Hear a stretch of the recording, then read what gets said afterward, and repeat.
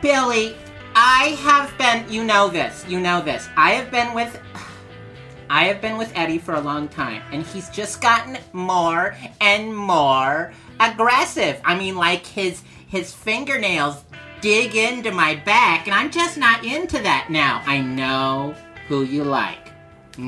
Starts with a J. I know that you like her, alright? But I've seen your body, and I like it more than Eddie's body. I really do. I just do. So, I was thinking, since you're really close with your mom, I was thinking of putting my hair in the same type of hair as your mom, in the same type of style. That's not your mom? That's your aunt? Are you sure it's your aunt? She's a really sexy lady. Now, I know I busted into your office without, you don't know who I am. I went past your secretary and she was like, "Oh, who are you?" And I said, it doesn't matter who I am. I'm going to see the producer. Now, your name is still Bruce Greenwald? Good. Okay, now, Bruce Greenwald, I have a pitch for you, and all I am asking for is a handful of millions of dollars. Now, what is the movie that I want to pitch to you? I want to pitch to you a movie about, sexual incestual love between a young son and her aunt, otherwise known as her mother. You're not into it. Why not? If there's going to be blood, there's going to be boobies. Whose boobies? The mom's boobies. So you're saying you do not like looking at mom's boobies. You're saying that's what you're going to say on the record? That's the reason you're turning me down? Because it's going to have blood, it's going to have guts, it's going to have a 17-year-old crying? You're not into that? That doesn't turn you on? It's going to have a disgusting, police officer who doesn't like gay people? You're saying you don't want that? You don't want that as a movie? That's what you're saying. Why? Stop pushing me. See, give me about like $4 million to do this sex flick with a teenager and her mom. And, no, don't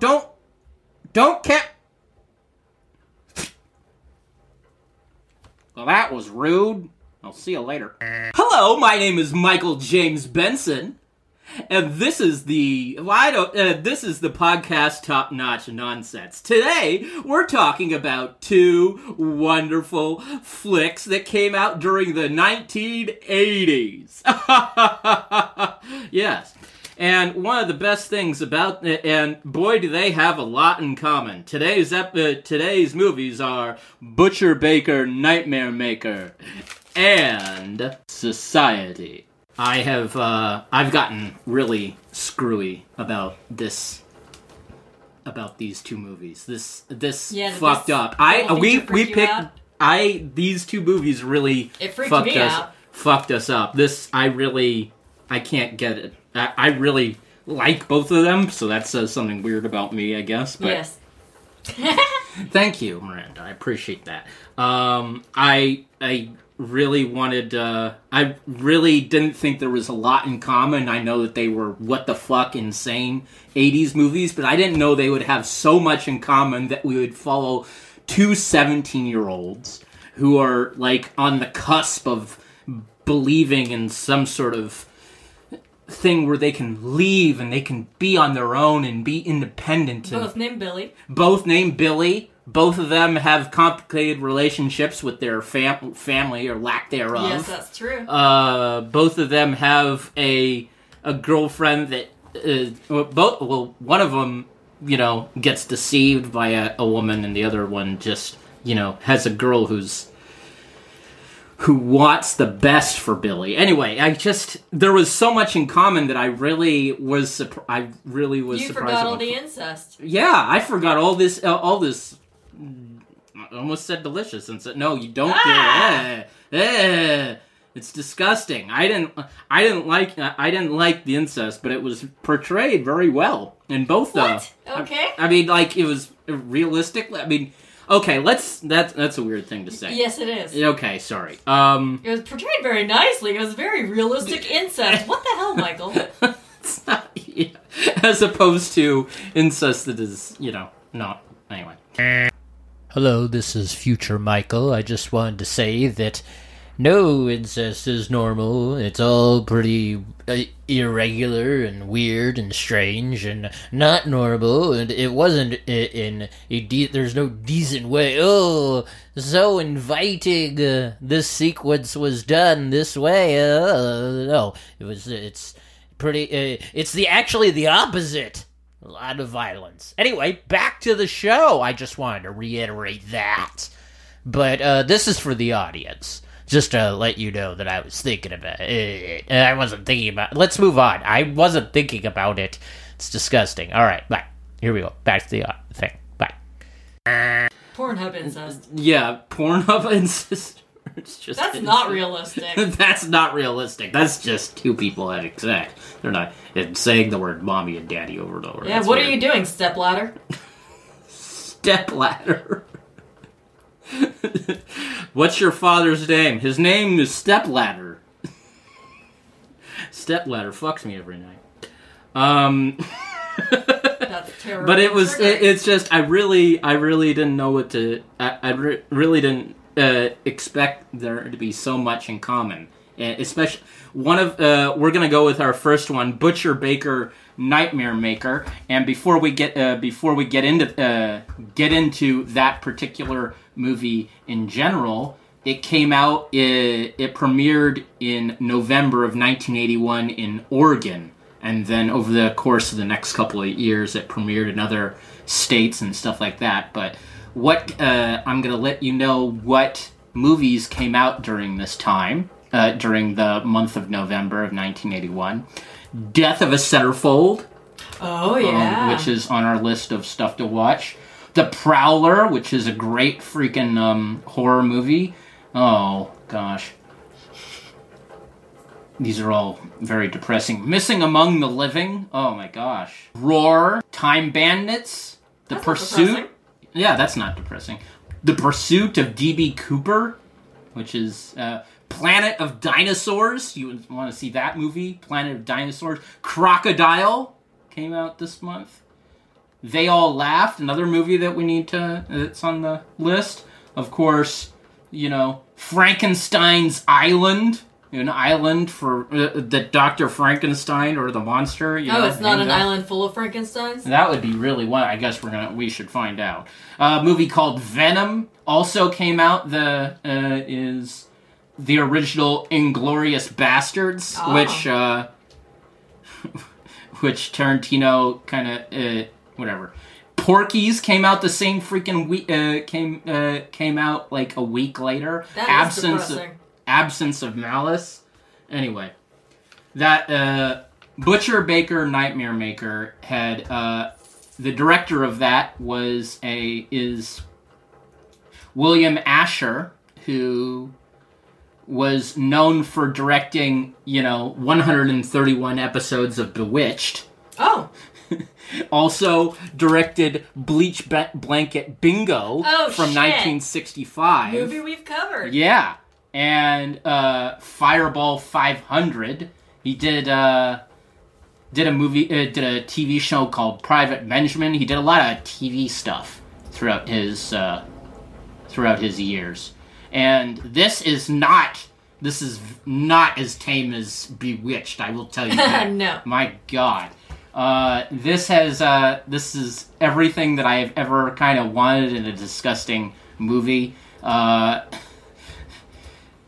It's no one involved in this movie has ever done an interview, given an on-record interview about the genesis of the movie. It was originally supposed to began as a novel, and then the novel is very different from the from the movie and even this movie, The Butcher Baker Nightmare Maker from '81. It feels very TV movie in a lot of its cliches, a lot of its story prompts, a lot of its, in some of its acting, it feels very after-school special, or like a violent exploitation, ugly version of It's a little of Lifetimey minus all the F slurs. Yeah, which is, we'll get to that, but, there's in-depth backstories for several characters in this book, And Oh, my. Julia Duffy was about 10 years older than Jimmy McNichol in this movie. So she was actually around like 30 years old when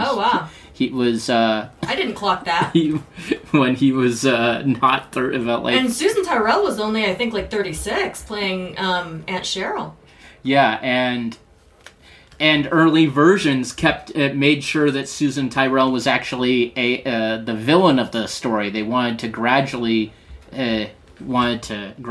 reveal it, but unfortunately, Susan Tyrrell, the mother, or the fucking aunt character, is like unhinged from the jump. Yeah, she's at Jack Nicholson in The Shining type of insanity from from clip one, from like fucking frame one of this movie.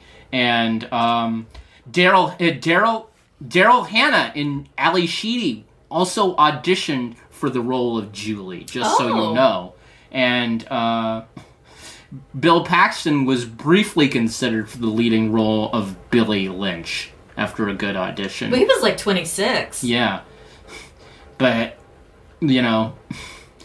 he was, Paxton was unknown at the time, so he was cast in the supporting of Eddie. But, and the role of Cheryl Roberts was originally written for Patty Duke. Whoa, which that is would have an been insane interesting. thing. Which is insane. And, of course, Bill Paxton and Britt Leach, the guy who we had trouble, who was the other detective other than Bo Svensson, who was that guy did a lot of TV. Who was Sergeant Cook, did a lot of stuff throughout the 70s and 80s, and his last thing was Father of the Bride. I think I mainly know him from an episode of Tales from the Crypt. Yeah, he did a lot of TV himself. And Susan Tyrrell, who played the mother aunt, actually made sure her character was kind of did some based on whatever happened to Baby Jane. Oh, that which totally is makes the sense. hair and the intensity and all that fucking shit. It is one of the most disturbing movies that feels like a after school special that She I've was ever Ramona seen Ricketts. in my life. Yeah, she was Ramona Ricketts, and it's just incredible. Anyway, let's. Overall, any more overall thoughts before we want to jump into it? Yeah. Okay, so Billy has a very complicated and frustrating life. Let's start at the very, very, very, very beginning. So Billy's mom and dad supposedly are supposedly indeed are going away for a trip of some kind, if I'm not mistaken. They're going all the way to the West Coast to see Grandma and Grandpa. And they're going in a car, and they're driving all the way out there, and the little Billy Lynch is left to be with Aunt Cheryl. And that kid, that Aunt toddler Cheryl. who's about 2 years old, is bawling his eyes out as the parents are leaving. And I'm like, okay, I don't know if 2-year-olds can act that well. What did they do to this poor child to give him those real tears and make him look really upset? I hope it wasn't something really terrible. Yeah, but babies are easy to cry. You just, you can just get them to say, you just go ooga booga at their face, and they'll go like, and then they cry. Well, no. Yeah, but this kid was crying real tears. Yeah, that's because he's a great fucking actor. Have you ever met a couple of baby actors? They know how to fucking put it together. They know how to cry on cue like that. Wow, that's impressive. It's very impressive. I just, already we see from this aunt type of figure that she already really wants them to leave, these parents to leave, to just say, yeah, we're glad you're happy. I want you to, have a good time. And even in this early thing, the baby, you're right, it sounds like he actively does not want his parents to leave. Yeah, it's very sad and disturbing. Like that. And all of a sudden, we're thrown a couple of decades later. 14 years later. You're skipping the accident. Sorry. Oh, yeah, of course. Oh, the most important fucking things. They get on the road. This couple going to Grandma's house, saying, ooh, let's go to Grandma's house. Yay, we're gonna do it. And if you're going to grandma's house, bring the fucking baby. I'm sure the grandma and grandpa would love to see the fucking child. Yeah, why couldn't they take Billy? Yeah, that doesn't make any sense. And wouldn't Billy feel much more comfortable with his, with his two parents, whatever. Anyway, so they're driving, and the father realizes, oh no, the brakes are out. Oh, the brakes are out. And, yeah, he doesn't seem to be able to stop the station wagon, so he's all over the road. Yeah. Trying not to hit things. And eventually... Oh my gosh, this was one of the gnarliest car accidents I've ever seen on film. Probably myself. the first, within the first 5 minutes, we're seeing a decapitation of a man's head. Yeah, he's right behind this big truck carrying these, massive wooden logs. I'm talking, 10, 20-foot logs.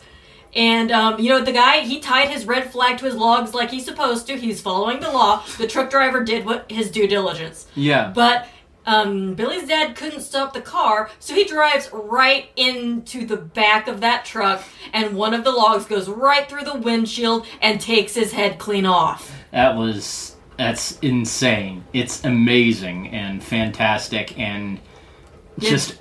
Then they roll into a ravine, and of course, as per usual in movies, the car has to explode once it lands into the ravine. Kaboom! It feels very... and already you know what type of movie you're watching. Yes. Yeah. Like, oh, okay, great. This put a smile on my face because it I remember how this fucking shitty and exploitation kind of disgusting this fucking movie is. I'm just so excited. I'm just so excited to remember some of this. And you didn't remember jack shit about either one of these movies. No, not really. Not really. We saw them years ago. Yeah.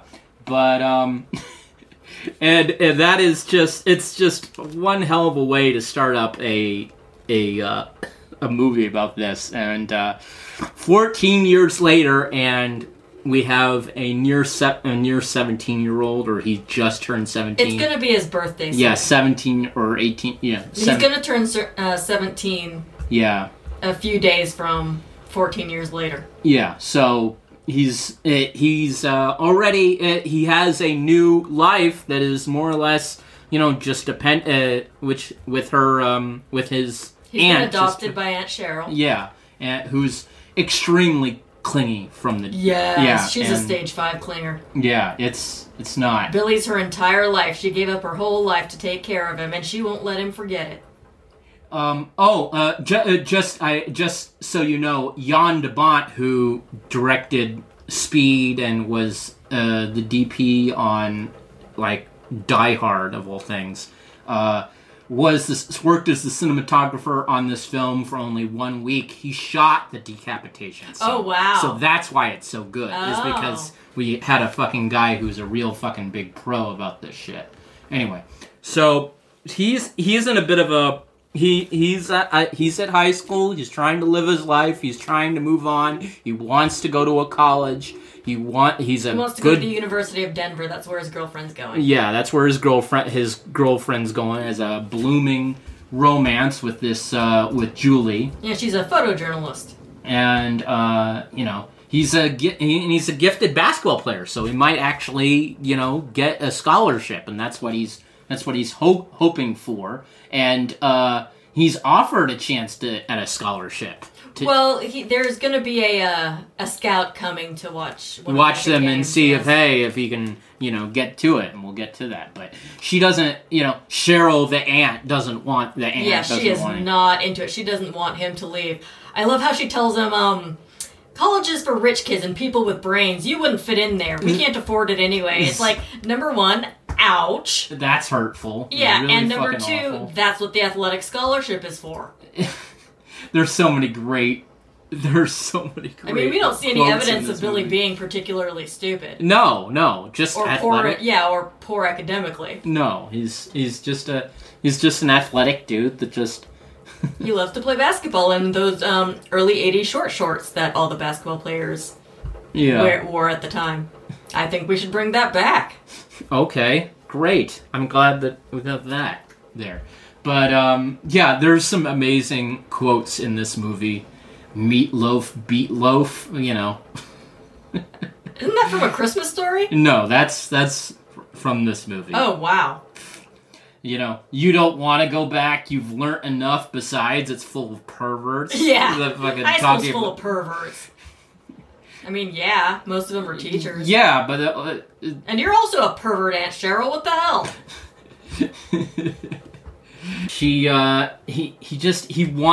She's assuming that he doesn't want this scholarship. She assumes that she wants him to... You're gonna stay home and contribute and be my... my daddy man, or like more or less. She set up a job for him after high school, and it's like, dude, give the kid a shot.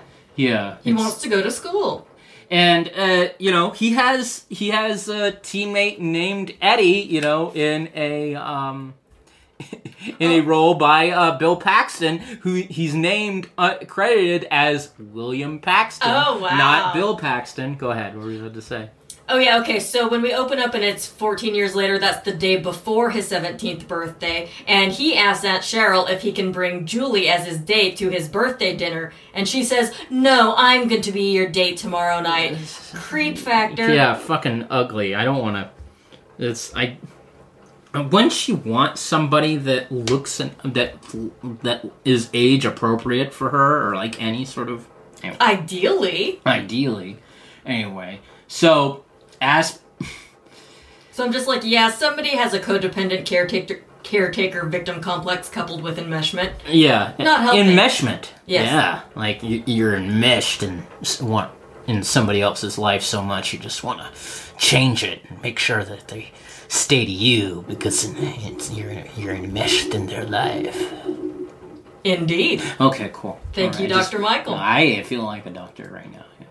On Billy's 17th birthday, Cheryl changes her mind in quotation marks about the scholarship. Yeah, she pretends to anyway. So he's all stoked. And asks Billy to to stop by the television repair shop to have the...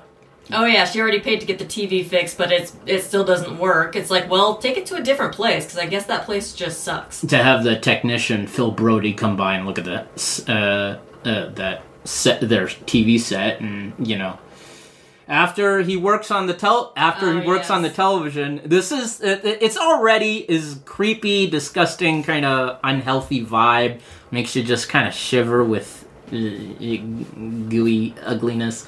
And I'm like, okay, fine. But this is when it starts to be turned up because... Yeah, Aunt Cheryl, she gets a little hot to trot, and she thinks she's going to pay the repairman in poon. Yeah, that makes... Yeah, very much like, I can't pay you, but I'll do something. She's lifting up her skirt and getting all slinky and whatnot. And, And he's like, I don't really want this. And then when she pushes him a little bit more, he says, fine, suck my dick. It's almost that bad. He says, lady, I'm just not interested. And she says, but I need a man. And he's like, well, it's not going to be me. And then she keeps kind of pushing, and he's like, okay. And he like unzips his fly, and he's like, work on it. Work on it. Yeah. That's almost worse. And also, there's a lot of problematic characters, or just very flawed characters, written very intensely, that are like, oh, okay, well... Of course, we find out something kind of interesting about Phil Brody later. About Phil Brody a little bit later, but... Which makes that not make any sense. Yeah, she won't suck his dick, so he slaps her. Spoiler. Yeah. But yeah, just so he slaps her, and then she, after the slap, she kind of attacks him with a butcher knife. With a butcher knife, and goes it's like, okay, well, I don't know if getting murdered by a butcher knife, is good payback for like saying, okay, work on my penis. I thought you were usually for that kind of thing. Yeah, exactly. And then you're like, it just like, make up your mind, woman. Great, okay, fine. And, so she goes like, does some fucking psycho shit, which is hilarious. She has blood all over her cleavage. Blood all over the cleavage. And Cheryl stabs him to death with a kitchen knife, and then which Billy kind of witnesses through the window, so he doesn't really see exactly. He sees a little bit, but he doesn't see. He sees the aftermath. He sees more or less the aftermath. He sees a bit of the stabbing through the window, and then he sees and then bursts in the home and says, "Oh my gosh!" And she's like, "Hey, hysterical." And then Cheryl starts saying, "Oh, he tried to rape me." No, not. I wouldn't say try to rape you. He wanted you to work on his cock, but not necessarily demanded that. So that is, I would put that in like aggressive sexual assault behavior, assaulty. but it's assaulty, yeah. But I wouldn't say rape and yeah. Anyway, but I wouldn't go so far as whatever. And then her friends show up. This old couple, and I love it. I was like, this is exactly what a high school boy wants on his 17th birthday, to spend dinner with his old ass aunt and her old ass friend. And especially Hardy. But when the neighbors show up, they find Billy holding the knife with Cheryl's Aunt Cheryl's boobs nearly out, blood everywhere, and a corpse in the room. And at this point, I don't care how. I mean, I'm surprised how calm they fucking take all of this fucking shit. Because if I saw this stuff, I would be yelling. I'd be a bit slightly more hysterical, and I'd say, "What the fuck just happened?" Rather than how they. They're older, so they're anyway. But so they're used to murder. They more or less try to not cover it up. She says, "Oh, he tried to rape me, so that's what happened. So I stabbed him to death, and that's exactly what happened. There's no nuance or what exactly happened. It's just, all right, I just want to shut this down so I'm not in any sort of trouble. Self-defense. And, she tells her friends, "Oh, he won't be able to go away now." It's like, yeah, I thought that was your plan, Aunt Cheryl. and then the pigs show up. Yeah, and then the pigs show up. Now, the pigs... are indeed pigs. At least the main one. Yeah, the main pig, Joe Carlson, played by Bo Svensson, who is a amazing exploitation and action and Western actor who's just been in so many great things. I really loved him a lot, but he plays probably one of the worst fucking people worst fucking characters in a movie I've seen in a long time. There's some pretty awful conversation at this scene of a possible rape, as far as they know, rape and murder. They know, in fact, that there was a murder. So one of the cops says to the other, you buy attempted rape? The other one says, "No, do you?" And then the other one says, "Poor guy didn't even get his pecker out." Like, really, dude? And this guy is bigoted as fuck. Baff. Bigoted as fuck. Yeah, when he's talking to Aunt Cheryl, the possible rape victim, he asks her if she's married. She says no. Asks her if she's divorced. She says no. And then his third question is, "Do you like girls?" To which she responds, "God, you're a pig." It's like, wow, we are starting out with the homophobia right away here. Oh, wow. You're a spinster, hence lesbian, and that's a problem for some reason. What do you care? That has nothing to do with what's going on here. Yeah. After discovering that Phil Brody is gay, when they're still interrogating her, this line is absolutely absurd. One of the cops says, "You said he touched your boobie?" Your boobie? And Aunt Cheryl says, "I refuse to answer any more questions." And then Carlson, in all honesty, if I was Cheryl, I wouldn't want to fucking talk. Not after that question. If anybody said the word boobie out loud. Yeah, as an adult. But then, Carlson says, "I don't give a shit what you said." I was like, dude, you can't make her talk. This is fucking... making me root for Aunt Cheryl. And which is, this movie has you switching and being fucked with by like, ooh, who am I rooting for? Why am I rooting for this needy, absurd, icky, clingy fucker? But there's just so let's get into him a little bit. He is very set in his ways. He feels very much like from 1952 rather than 1982. He liberally uses the F word, and I'm talking about the gay slur. It's just over and over again. Over and over. It's really disheartening. I mean, I know it's the 80s, so that word shows up in the movies a lot, way too much. But way too much, even for this was excessive. 82. Yeah, and I guess we wanna make believe that he is the worst bad guy because he is. Because he is awful, bigoted, awful human beings. So when what actually happens at the end actually happens, the crowd can cheer for it because these are all like really awful people. But you somehow anyway. Who's the real villain here? Yeah. Yeah, who's the real? But so they start planting seeds for a little later. Billy comes home from school, and Cheryl is burning papers from the attic. She's going to make him a loft apartment in the attic for next year. She's still in denial about his possibility of getting a scholarship. Also, if you're going to be in if you're going to be in an attic, loft addict or whatever the fuck she's making for him, that's not it. If he's going to college, he's not going to be able to spend any time in that fucking loft, whatever the fuck you fucking made. No, he fucking bullshit. Live in a dorm. Yeah, he's not gonna want to do any of this stuff.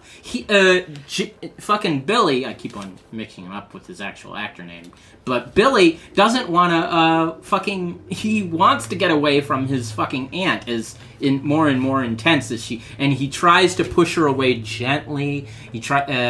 And tries to do it, but at a certain point he can't really take anymore. He's really patient with her. I mean, like when she's holding on to his hand, like in the aftermath of the murder during the interrogation, she's like just pawing at him and just like, I don't want anything bad to happen to me. You be safe with me.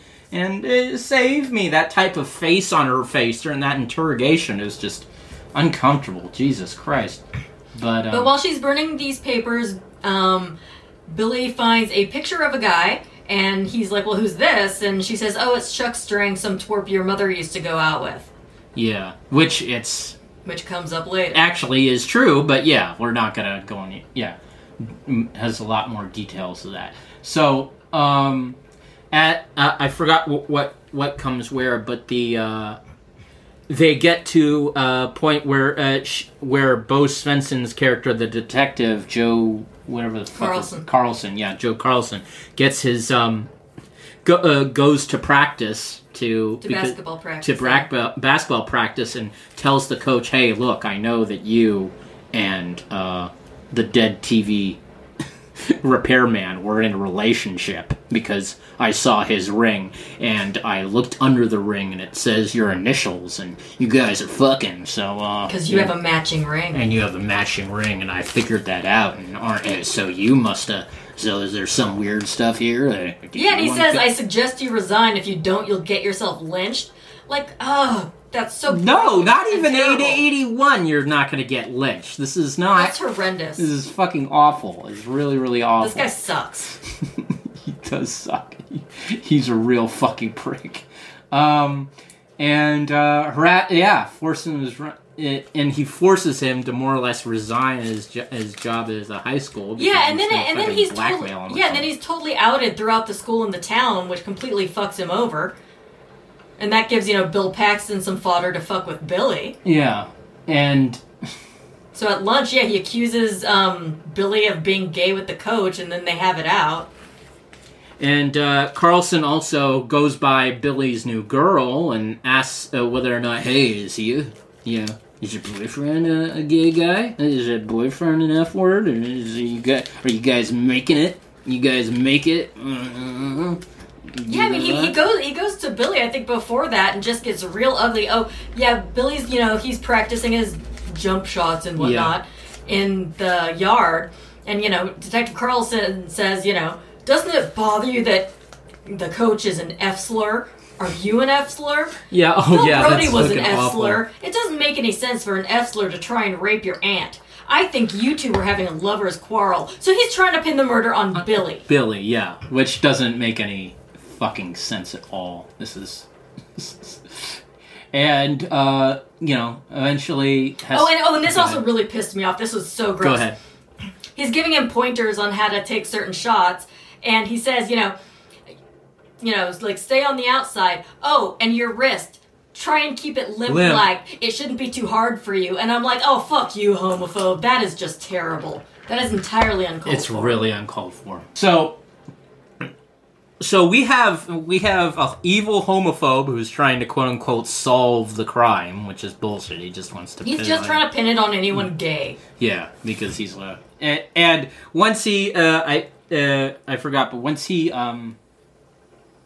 Cheryl, also in this movie, is doing a little bit of Munchausen by proxy. Oh, yes. Doing some, like, ooh, let's spike this milk to knock out my, nephew/son/lover that I want to fuck really hard. It's just really disgusting and awful what she does to him. To the point, Billy is not into Aunt Cheryl at all. At all. He's into Julie. Yeah, he's into Julie. And Julie and Billy actually talk about how he was confronted by the fucking evil dickhead guy and said, she asked me if we have sex, if we make it or anything like that. And he's put off by the... It's just, I have so much empathy and sympathy for poor Billy. He is going through the fucking ringer. Yeah, he's going through it. His life is not going to be worth anything. Or, this is going to be a rough fucking life already. You're not even fucking 18 yet. But, Oh, yeah, and the coach goes to visit the detective. Why he wants to help him, I don't know. Maybe just to clear the name of his, I guess, boyfriend at the time, before he died. And fucking Carlson is, interrogating some poor Mexican man. Yeah. So you're racist, too. Yeah, That's he's awesome. a bigoted piece of shit. That's what he is. Is donde está tu casa in Mexico? It's like, none of your damn business, fool. But, then Carlson asked the coach, he's like, yeah, there were 2 boys molested last night. Did you have anything to do with that? It's like, dude, and that's another homophobic trope that is, bounded about and is very, very wrong, connecting, molestation to, gay, there's stuff like that. There's not a connection. There's not a connection whatsoever. But we find out that the coach did resign, which sucks. And he's like, well, I just wanted to let you know that Phil, the dead TV repairman, he was married before, so theoretically he could have tried to rape her. So he's trying to help Billy out by, kind of trying to get the murder stink off of him. Yeah, and it's not gonna... And Carlson's not buying it. No. And meanwhile, we have Sergeant Cook, who is his sidekick, or not sidekick, no, his partner. Who's actually a decent cop. And a fucking good cop, and a wonderful, and he actually believes it was Cheryl, which it was. It was throughout this entire thing. Very suspicious of Cheryl, doesn't think Billy did anything, fucking doing the right thing. Oh, Cheryl, after walking in on Billy and Julie having sex, that was Cheryl gets all fucked up about it. Yeah, I was kind of wondering, after she got interrogated by Detective Carlson, did Julie take one from the team and beg him to take more heat off of him? Well, that's nice of her. Well, also, in their postcoital conversation, they said they talked about how many times they made it, and in that conversation, it's kind of implied that they've been having sex for a little time. They've done it before. They've done it before, or at least a little while. Yeah, because remember Aunt Cheryl, she found a yellow condom in his wallet when he was asleep. Oh my gosh, a 17-year-old, nearly 17-year-old young dude has a condom. I'm really angry about this as an aunt. Well, he's playing it safe. He's being smart. Being a responsible fucking person. A responsible dude. That's all it is. And so yeah, when Aunt Cheryl busts in on him, she says, you get dressed and get that slut out of here. It's like, Julie's just a normal 17-year-old chick banging her boyfriend. It's fine. Yeah, and this is at this time after she yells at Billy, after Cheryl yells at Billy, and Billy that's when they find out whether or not, who's this old boyfriend and everything like that. Oh, that's just some guy that your mother used to date who was a jerk and stuff like that. We also find out. Remember, she goes up to the shrine in the basement or somewhere. Yeah, it's in the basement, but it's also in like a secret part of the basement. Like she has been, that's like walled off, and that was just a weird thing. Yeah, she has a full shrine to this full dead shrine dude. behind in a secret spot of the basement was walled off. Yeah, is she weirdly obsessive with her sister's old boyfriend? What's that nonsense about? So she says to the picture, she's like, perverts and sluts, they're doing everything they can to take him away from us. It's like, who are you even talking about? Okay, Julie's the slut, I guess. Who are these perverts? Other than you.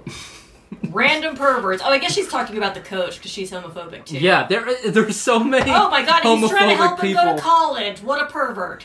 But then, yeah, Detective Cook finds out about this. I'm not exactly sure how. But he says to Detective Carlson, he's like, yeah, Cheryl found them in the sack together. Kinda weakens your F-slur theory. And then Carlson's just like, dead guy's an F-slur, coach is an F-slur, and the kid is an F-slur. He grew up without a father and only women around him. Classic case. Yeah, because that's how you turn gay. That's how you turn gay. You don't have a strong male asshole beating the fuck out of you all the time. Yeah, and that's bad for you for that... that doesn't make any goddamn sense at all. Alrighty. Oh, and he also tells them that, Detective Cook says that there were rumors that his parents' brakes were tampered with before their accident. And then, Detective Carlson just gives him a bunch of shit about how he's just blowing up, random-ass hypotheses. So he's giving him shit for doing actual detective work instead of broad homophobe work. Yeah. I love your righteous indignation, baby. It's very woke. I appreciate it. Now, Billy has Julia go inside the home to investigate further. And this is the day of the big game, and we see her putting the drops in the milk. Yeah, and eventually Julia finds a locked box upstairs. I'm sorry, I'm going all over, but go ahead. Yeah, that's quite a bit later. That happens after the game. Yeah. But, go ahead. During the game is the fucking worst thing. So, since he drinks some milk that has been, like, more or less dosed with, like, something that's gonna knock you the fuck out, Munchausen bullshit. Yeah, she tempts him with a big plate of chocolate chip cookies and a big glass of milk right before And I was like, I like all this stuff. This is the most horrifying. I'm a big fan of milk. Milk is one of my favorite things, and to think a mothering figure would do such a heinous, horrible thing to, liquid that I love so much, it pissed me the fuck off. I don't like this fucking bullshit. It's ugly. There's no way to fucking treat a young man who loves milk is to poison the milk. That's not a cool idea. No one's really hip when they do that shit. It's bullshit. It's fucking horseshit. I fucking hate it. Let's move on. Yeah, so this is the game where the college scout is. So Billy's trying to do his best, and the game's going pretty well so far, but Cheryl's there, and she looks pretty disappointed about that. It's starting to, but eventually it starts to affect him in certain ways, so much that he misses a couple of shots, and then he misses some 3-3 throws. Yeah, yeah, that's the worst. We see his vision getting all blurry, and not only does he miss regular shots, but he misses free throws. Which just doesn't look good if there's a scout there at all. Yeah, it really doesn't. And then he just runs into a wall and passes out. and then she tries to act like the nurse who cares. Like, oh, step back, don't be mean to my baby, or just like that fucking vibe all over her face, But, yeah, and then he wakes up in the attic loft apartment that she finished. And I was wondering, okay, why does Billy have a big box of crayons on his nightstand? That's an interesting thing for a 17-year-old to have. They haven't shown him being into art. But then we find out that the whole room is just covered in little kid toys. Yeah. Which is just creepy and weird. She doesn't want him to grow up. No, she doesn't want him to grow up at all. She infantilizes him. Yes, exactly. That's the word. That's exactly the word. And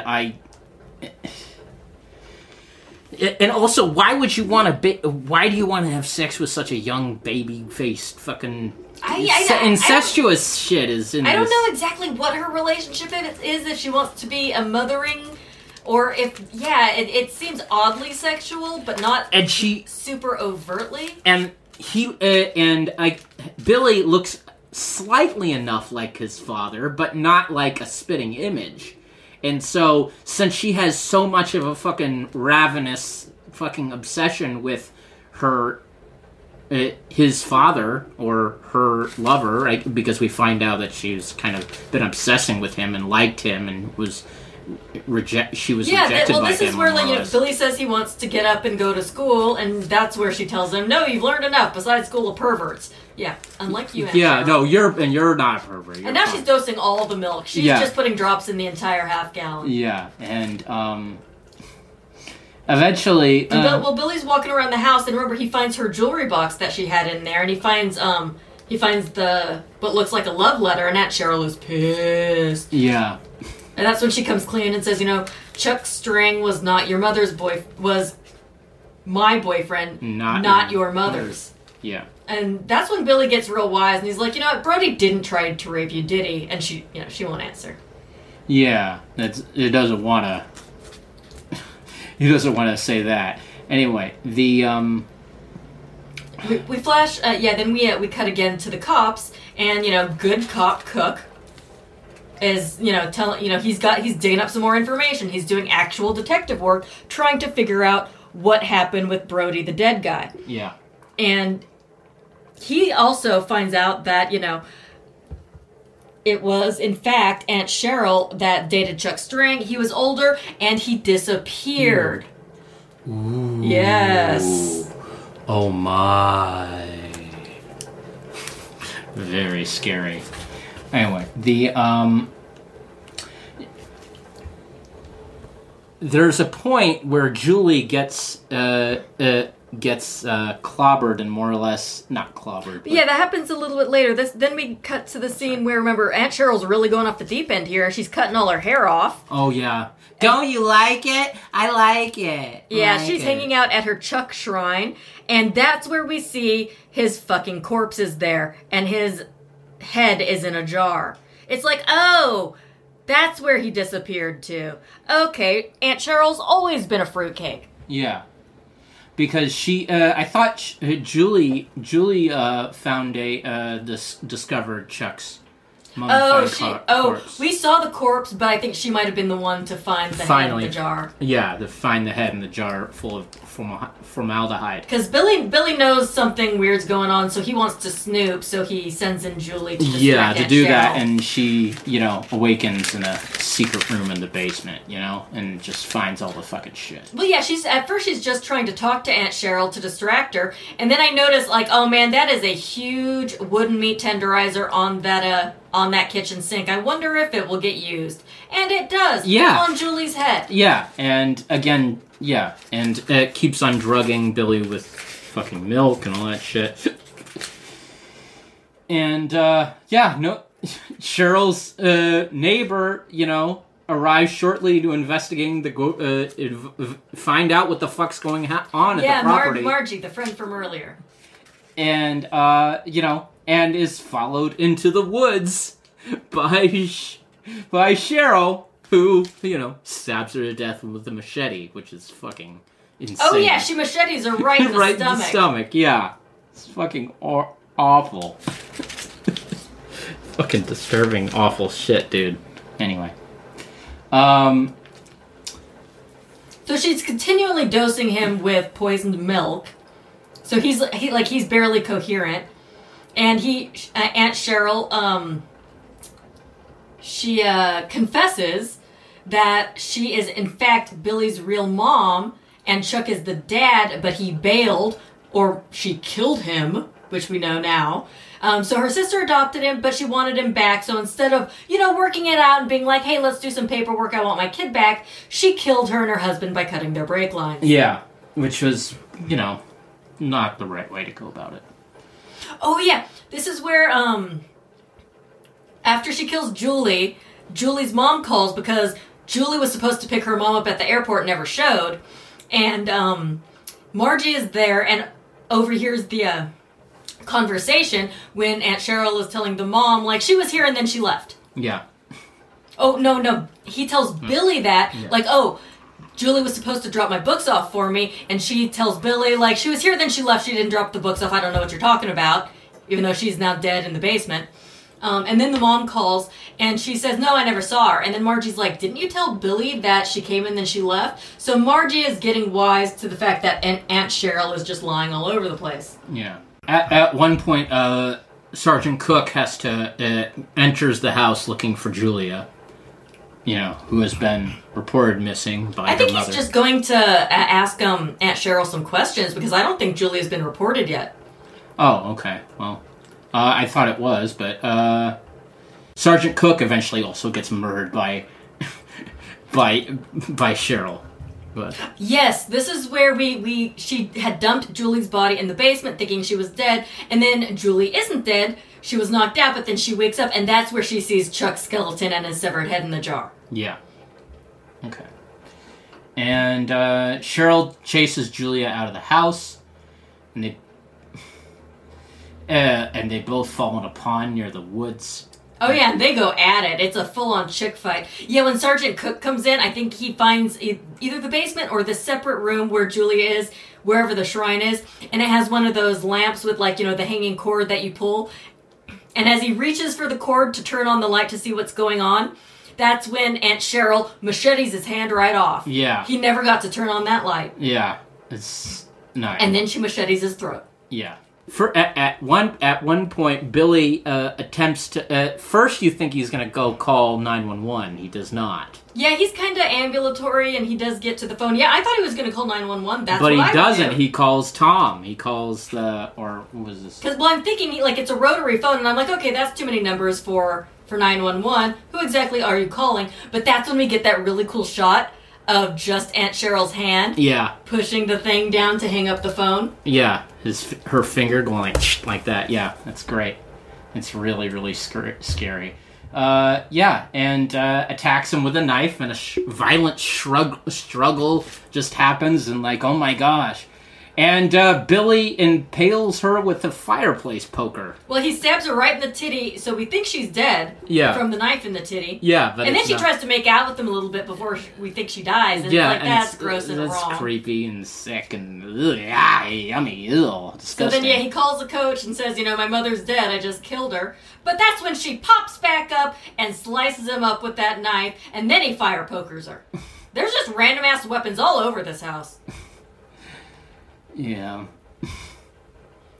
And the coach shows up and is tending to Billy's wounds and whatnot, like a decent human being. And then Shitty Cop Carlson arrives at the house where he finds Tom and treating Billy's wounds and stuff yes, like that. And it's like, oh, this doesn't look good as far as he's concerned. And Julie straight up says, no, it was Miss Roberts, it was Cheryl. I saw her kill the detective. I saw it. She macheted him right in the neck.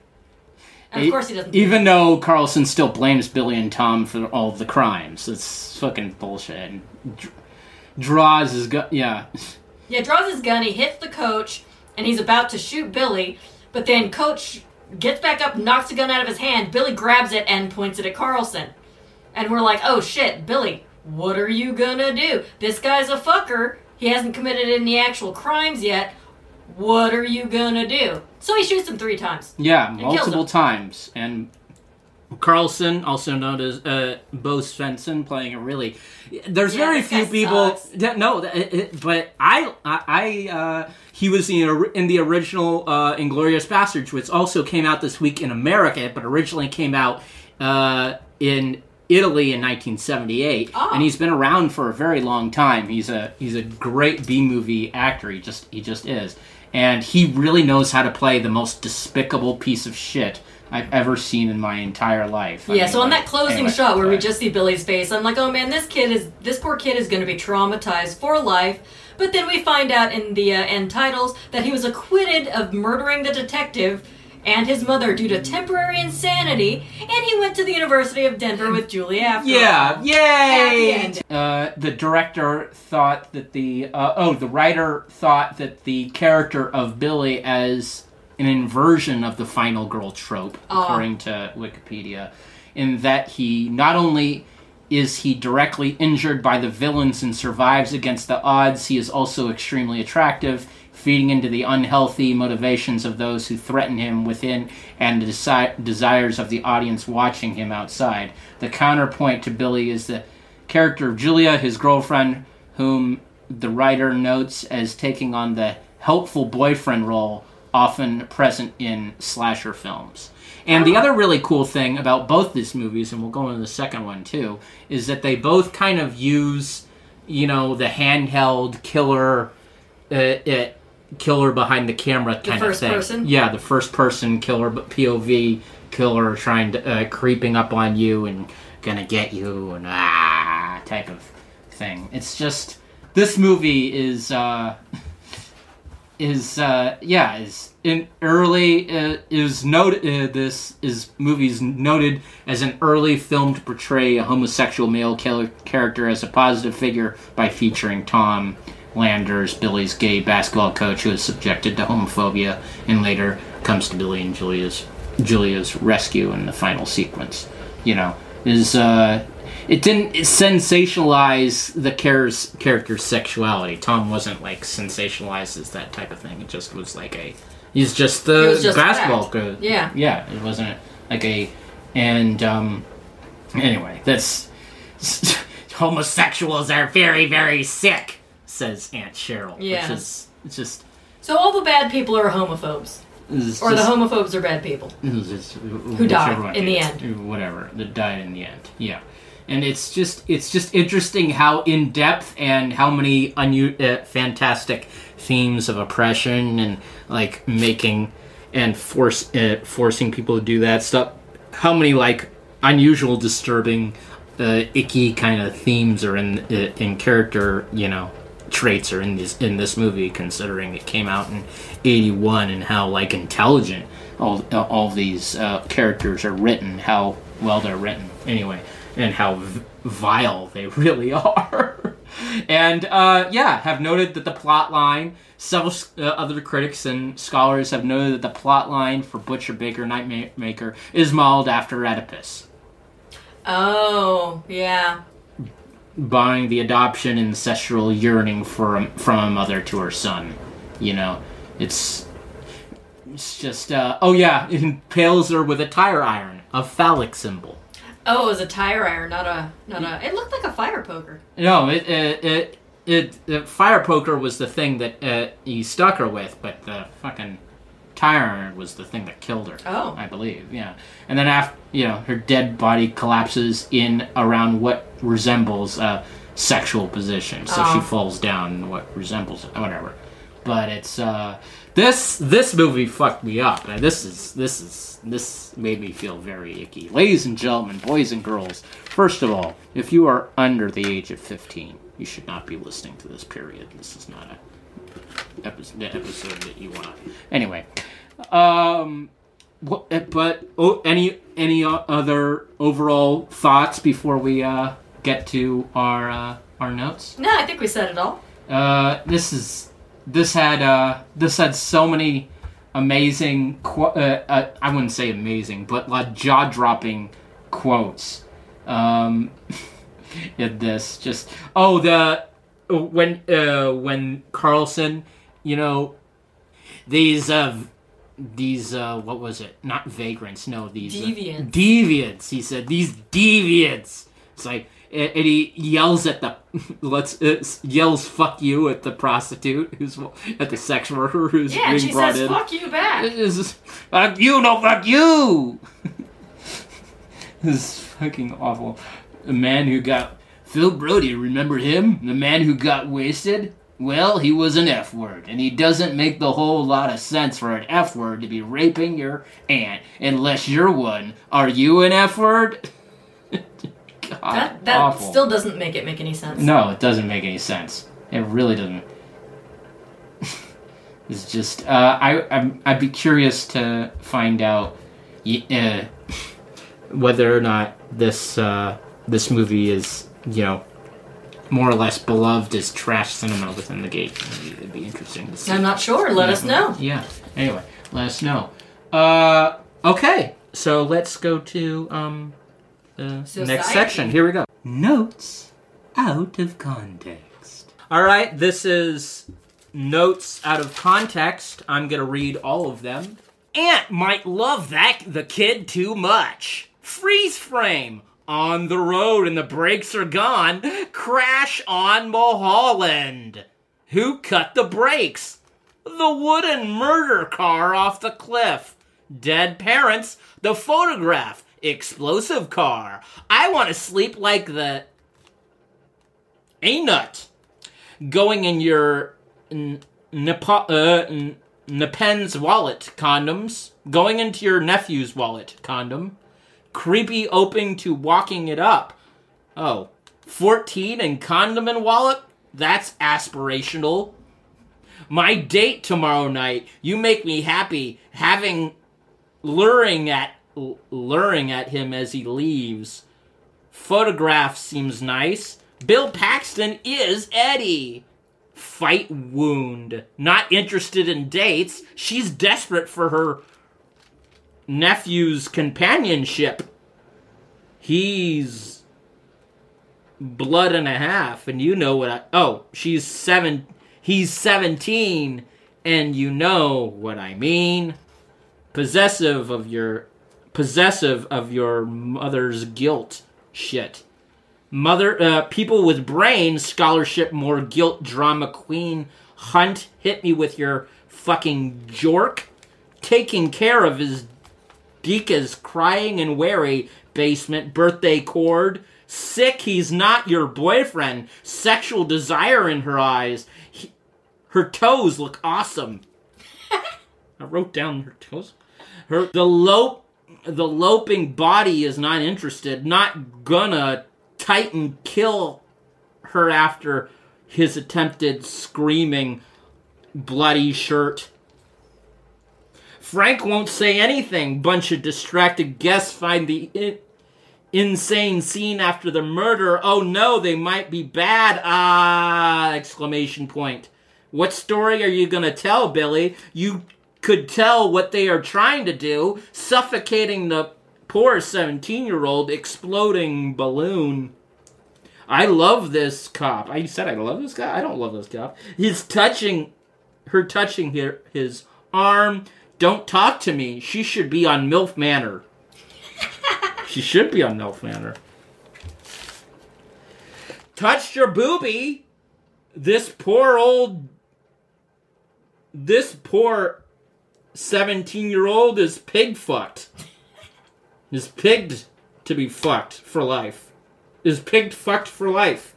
Forcibly making your 17-year-old do what she wants. I do not approve. She really has unhealthy eyes. Addict in the falling blaze, the rat. Some twerp in her went out with her.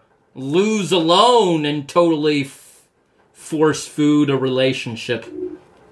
Force food a relationship? Let's keep it moving. Quicker, please. Quicker.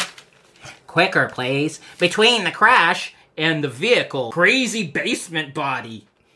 Her sister's husband, she loves and pines for a negative energy chrome. Screaming with a crowbar. Real close lynch milk dipping fight with Folder and Billy, young fucker. Young fun violence. Does it hater you that...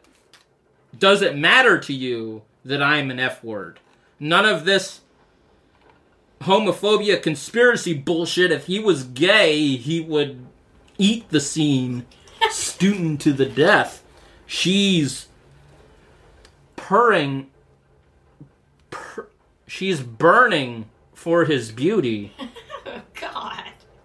She's psychotic. Homosexuals are not sick. A coach who cops?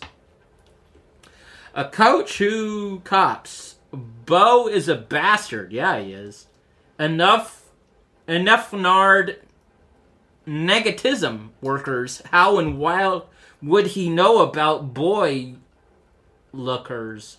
But her homophobia threatening fishing. Dearest empty cars, Rabinal. Ooh, snap, it's not the anti-drug kissing. Julia might get awkward by the aunt or someone else's. Halloween creep shit up to the stairs. Come the bad man when young people are making it. Shit. Bullshit homicide out the bushes. Strong feelings that he's gay. Handsome a towel. Needing ugly shit coming through is what his slang slits. His slang slits? Basket case jerk face. Grew up without fatal lotta went around and thank you, Andrew Tate. A lot of women around, thank you, Andrew Tate. Classic case. Detested my trace, schmuck. Make your nephew suck? I'm screaming at the aunt. Figures, a real shitty aunt. I've seen them before. So he's rejected for speed and graded him to fail so he could stay with her, just doing what she wants into the flavor hole. All over agains, the gov went awful because of her craps chest full of perverts. Pshaw, hate the ugly way she has pushed him and his infantilization of his nephew's physique. Munchausen, I hardly knew her. Searching you, Aunt Taffy, for Dirk Shirelles. Like you, go through Bill's body, Bill's body didn't rape you. He might, he has mom, not under the mess. Hating Hispanics, not cool. Chuck Strange. Your name's Chuck Strange? Your gun is pulled out. Bo hates his own penis. Her hair doesn't prove anything in the basement. Pinging, she went too far gone. Two young people he's trying to affront. Huge penis. If met, start hitting the penis if the boyfriend once wanted it. Meet you just murdered your girlfriend with poison. More poison or the other weird knockout drug makes me look younger. His grandma drink that milk. Blood on the inside triangle. The sicko face. Are we belonging to strays? Do you always look better? Sawa? I know Mr. Roberts' puberty. It's almost as if she doesn't want to be caught. Neighbors staying, drink that milk, lick that milky, neck that milk all over his neck. Girlfriend is not dead, wasn't it wild? Chuck's head in the crescendo. These goons number meds to get help at the heavy, and she's stumbling in the back. A nice shice. Crazy aunt is a killer's cut off her head and hit that nick. A shit screaming hatchet man is stuck in the neighborhood, the predatory stalking, right in the Peter, the water Peter. Rock to the skull, Billy got the fuck up. Call the phone. Who this young guy is strangle your son. I'm Yusef now. Lying shit. A kiss after he struggled you. Very sick lady. Come back with a vengeance. Stab her with the pork. Oh no, that says stab her with the porker. I buddy knew her. I bet he knew her. Two-handled still has that creepiness. Batap. That's what killed Billy. Not gonna sperm all over him. Billy got rid of that homophobe. Up. Trauma up. The provable trauma math hide. And those were my notes for Butcher Baker Nightmare Maker. Hello. My name is Frank Gass. I've been a political consultant for wannabe fascists and dictators everywhere, but I've always had a problem with my mommy. She was clingy, unhappy, and a pain in the ass to me. I was not able to get out from her clutches until I was 32. I am now 58, and I believe one of the things that got me away from my mommy is Mama Way. Mama Way, the new wonderful drug that you can give to your mommy, and she psychologically will not want to spend any more time with you and will stop looking at your penis. She will look in the other direction of your penis, which is your butt. And that is better because she'll be looking at your butt as you walk away from her. If you want Mama Way, go to www.mommyleavemealoneplease.org. Yes, hello, my name's William Witherspoon. Now, I go to a lot of parties, and when I go to these parties, I often talk a lot to lots of doctors, and I often say to them, "Doctor, how much money do you have?" And then he says, I have $8 billion, and then I say to him, "I have $7 billion, and then we laugh together. And then after a couple of drinks the other night, I was talking to the other billionaire, and I was like, ooh, he was telling me about shunting. Shunting is something that I heard about, but he just told me the actual medical thing, okay? So I'm gonna tell you what shunting is so we can know what it is before we go into any shunting we're gonna be doing to you tonight, okay? My name's William. A shunt is a hole or a small passage which moves or allows movement fluid from one part of the body to another. The term may describe either congenital or acquired shunts, and acquired shunts, sometimes referred to as intergenetic shunts, may be either biological or mechanical. It's a shunt, baby. If you want to get your shunt done, be sure to go down to the Beverly Hills Medical and Plastic Surgery Shunting Center off of Wilshire on Butthole Drive. And now we're back. Where did we go? I drank something, and then we listened to some wonderful commercials by some very reputable people. Yes. Yeah, and now we're back. Now, the next movie we're going to be talking about today that was hinted so wonderfully by those fantastic advertisers was a movie called Society. Mm-hmm. And we saw this like a handful of years ago, like we saw the Butcher Baker Nightmare Maker, but I instantly fell in love with this thing the first time I saw it, and I'm so glad that we have the thing on Blu-ray, because this thing is a remarkable gem. Now, it was not released until June 1992 in the United States. It took 3 years for it to come to the United States and actually do anything. Where was it originally? It premiered in the UK. They couldn't get it. They couldn't get it into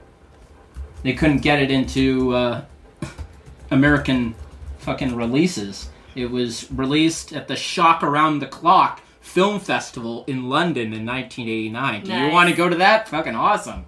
And he was the Yuzna, who was a producer of Reanimator. Mm-hmm. And he held the rights to a sequel, and he knew he could find financing, and he used this as a leverage for a 2-picture deal, which the first of which turned into Society. He said that he wanted the safety of having 2 pictures to establish himself as a successful director. But there's it's a lot of people. And Europeans really loved it. It was a success in Europe. but was shelved for 3 years before getting a release in the United States. It was, Europeans were more willing to accept the ideas that are in this movie, according to the director. Sense. And one example did really well in Europe, and the U.S. did nothing, where it was a big joke, and because they responded to the ideas in there.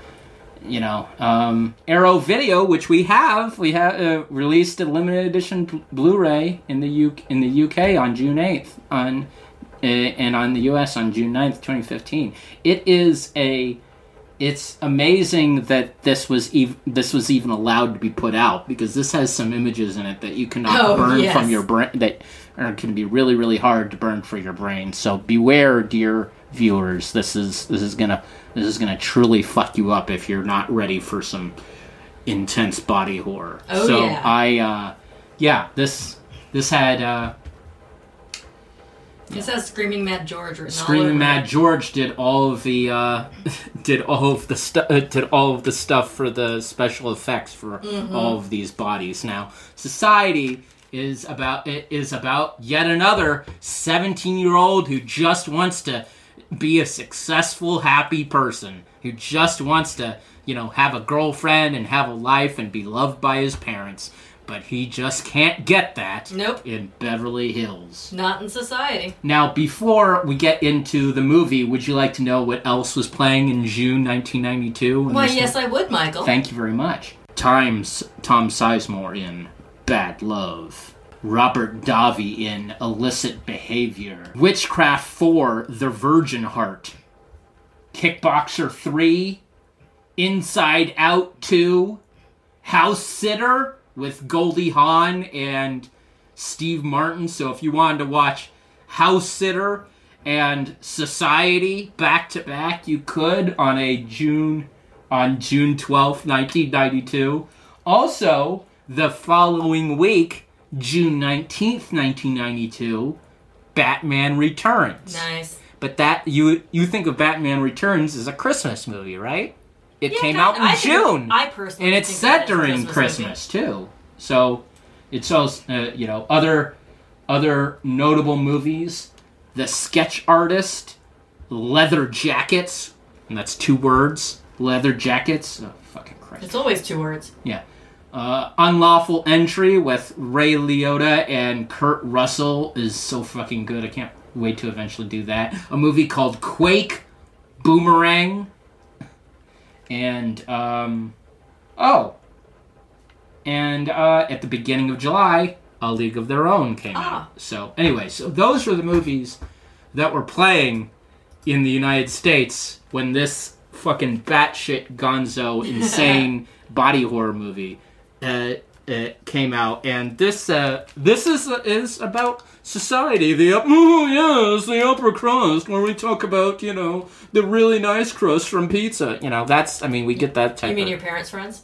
Yeah, no, I'd say these people are like 4 or 5 levels above my parents. Okay, that's good.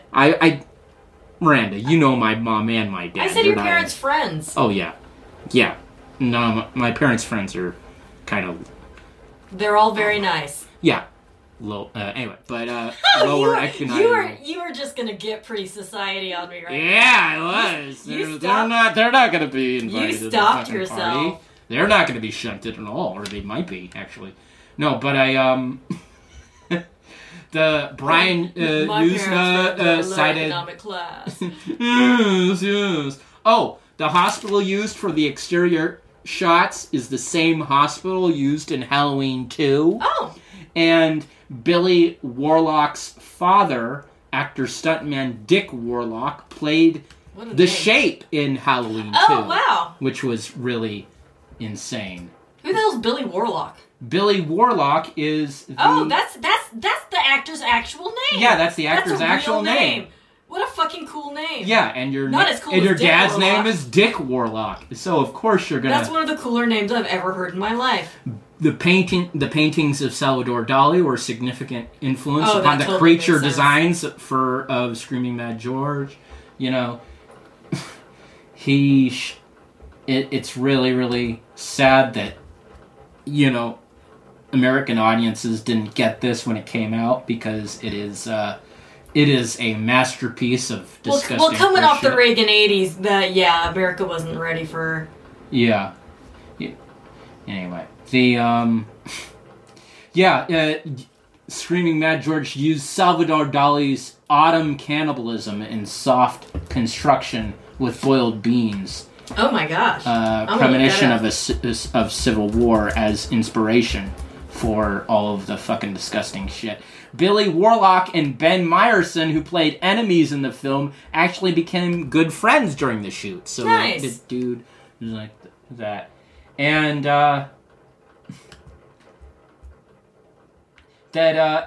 Playboy playmate Devin DeVasquez said in an interview that she was used to posing nude on camera, but she had never filmed a sex scene before, so she was nervous about it. Then she found out Billy Warlock, the other actor in the scene, was more uptight about it than she was. Billy Warlock didn't want to show his bare ass. He was scared about, showing his butt. He didn't think he had a good butt. Did he get a butt double? No, he didn't. He just waited till the end, and he didn't think he had a nice butt. No, it's a pretty nice butt. That's fine. Yeah. It's fine. Alumni from the Friday the 13th franchise are in this. Characters were in Part 7 as well as Part 3 as well. So there are actors that know what this, that kind of had an idea of what a intense horror film of the 80s was, but they were not, I don't think anybody was ready for this shit. Yeah, this isn't a slasher. This is body horror. It's totally different. Tim Bartel's acting during his shunting death scene was so disturbing that director Brian Usna had to scale it back in editing to make it less intense. Wow. When he gets... Yeah, anyway, we'll talk all about it. We'll talk about what he gets. So many of these. Oh, jeez. But, what... overall thoughts, did you... Before we get Lord. into it, anything that, comes to mind? I think we should just get into it. Okay. This was crazy. Well, it also won Best Makeup at the Brussels International Festival of Fantasy Film. Wow. Okay. Anyway, but this is about another young man who wants the best for his life. He wants his parents to love him. He wants a regular life. He wants to be president of Beverly Hills Academy. Of course. I mean, yeah, he's a good-looking dude, and he just wants to. He might suspect that his wealthy parents are a bit off, and they are very off. Okay, so so where do we want to start? What? Okay, well, we open with him carrying a big knife around a big dark house. We hear echoing laughter. Yeah, and it's another party at it for. Go ahead. Well, he's the only one there. Yeah. Okay. Sorry. This is a dream sequence. Oh, the dreams. Yeah. Okay. Sorry. That's how it opens. Yeah, and go ahead. I'm a bit. Let's see here. Well, and then he wakes up, and we find out that he is now talking to his therapist. So I'm like, okay, he's having nightmares. It's a good thing he's in therapy. Then my second thought was like, oh my gosh, there is a lot of fruit in that glass bowl. Yeah. So he takes, it's either a pear or a yellow apple, and he takes a bite of it, and there's like tons of worms coming out of it. So I'm like, okay, no wonder he's having some kind of foreboding feeling. He's eating worm fruit. Yeah. Don't eat worm fruit. No. Or fruit worm. Don't eat either. It doesn't taste well for you at all. So we're still in the dream sequence. Yeah, and there's some stuff that made me part of me wanted to look away at some of this stuff. This is... Yeah, it was pretty ghastly visually. Anyway, what happens else in the dream sequence anyway? No, that's pretty much it. Surprise, he's also named Billy. Bill. Also named, or both named Bill, both 17, both ready to fucking do their fucking best. And he tells his therapist he doesn't trust his family at all. It's like, I don't... It's creepy. It's He's like, weird. yeah, they don't treat me like they treat my sister. Yeah, it's not... They treat me different. They treat me like an outside... He feels like they treat him like an outsider or some fucking ugly shithead. It's just... It's just really... it's really sad because I feel for him. I feel for, whatever. But, his sister's... the psychiatrist doesn't seem all that, freaked out. Don't worry. He doesn't... It's like... Yeah, he's placating him. He says teenagers sometimes feel alienated to those closest to them. And he says, well, I think I might be adopted. And, the therapist is like, well, I think you might just be paranoid. And he says, I've never been paranoid. Which comes up later in the film. He's like, I'm not paranoid. All my fears are real. It's like, oh, shit, that's freaking based. That is true, though. Yes, say that. Based. Love that word. It's very much a word we say now. But, it is. We say base. But he's spooked by his... after he tells a psychiatrist, then he starts hallucinating worms in the apple. Yeah, it's just, that got me fucked up. A few days later, he's playing basketball with his friend Milo, which is really nice. Another fucking basketball player. Yay! Another connection between these fucking movies. Yeah. Well, we find out that his sister, Jen, I believe is her name, her ex, David Blanchard, is like hiding in her closet, peeking on her. Peeking on her, and at this point we're thinking, this guy's a fat pervert. This guy's fucking ready. That was my first thought. What I wrote was, what a chode, but does he know something? Yes, this is a horror movie after all. And he's like... seeming like he knows something. Yeah, like he's... Something's a little bit off. It's not just disgusting stuff. And the sister's pissed, but not as pissed as she should be. So considering everything. And it freaks him out a little. It weirds him out a little bit about, like, why is this... yeah. Why is everyone acting like this already? And, again, this is another movie from...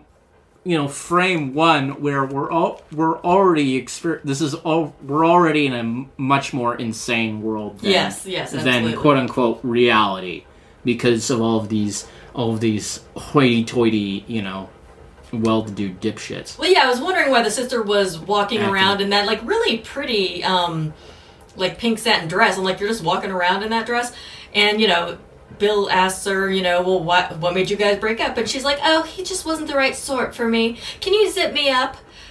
And so he does, and then we see this weird, like, the top of her spine kind of bulges out, something right like pushes, like trying to push out to leave her body, and it's like a huge bump, and it's like, ugh. Yeah, it kind of throbs a little bit. And Bill's like, and she's like, what is it? And he's like, it's just a little wet. So she's either schwitzing like crazy or didn't dry herself off properly after her shower, which is not a good idea if you're going to wear satin. Yeah, but things don't burst out of your fucking chest unless you're on an alien spaceship or whatever. Well, it was her back. Yeah, it was her back, or out of her back, or whatever. But then we find out she's getting ready for her Deb party, her coming out.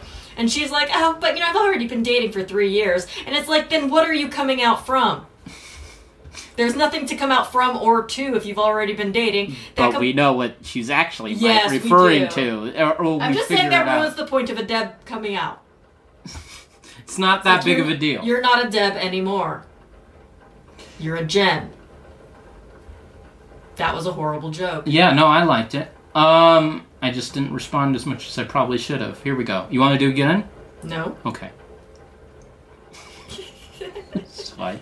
Even though Bill is great friends with Milo, the Whitneys distrust him. They don't like Milo at all. And Milo is actually a decent friend. We have a decent... Well, I don't know. He's putting that weird shit in all of Bill's, in his Jeep and in his locker and stuff. Yeah, well, that's just being... we'll find that out. He admits to that a little bit later. He's just like a fucking weirdo asshole, but he isn't He's a bit of an outsider. He's a bit of an outsider. Do you think he's queer-coded?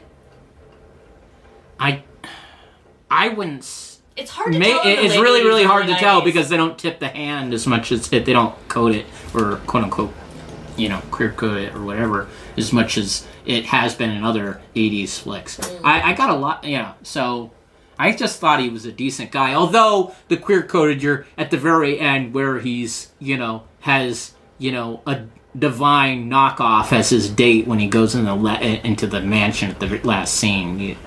That could be like a reference, but I don't know if that's true or not. But what are you smiling at, you fucking silly? It's her. Yeah, hiding her. Bill's parents throw that dude out. Ginny then it's at school the next day. He goes and he has to talk to the class president. He's talking to them. Well, it's the debate. They're running for class president. He's running against Petrie, played by Brian Bremer. Yeah.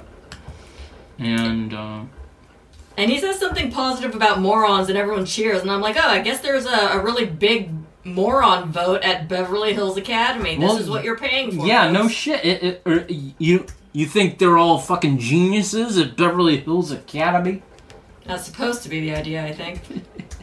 But then I think it's Clarissa, right? She's sitting right up front.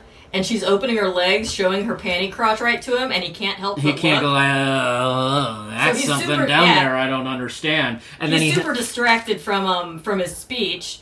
But, he's popular and handsome and charming, so everybody loves him. And, they're not into Petrie as much because he looks like a nerd, even though I think he's dressed very smart. And then Ted is right next to her, right next to Clarissa with his arm around her. I think that's later. No, that's later. But he's also there at the beginning. I thought he was also there at the beginning. That's entirely possible. And then Shauna, his girlfriend's getting pissed because she can see him, crotch staring, which is not a cool thing to do. Don't crotch stare. No, not unless you're invited to crotch. It's not great, but unless we agreed that you can stare at my crotch. Consent. But it's really disgusting. He has to go through all that fucking.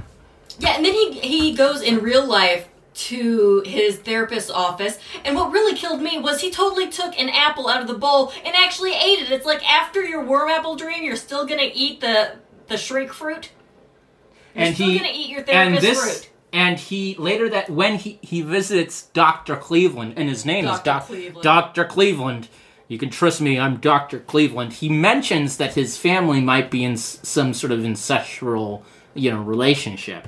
Even before any of that. No, it was. It was before that. wasn't after the tape?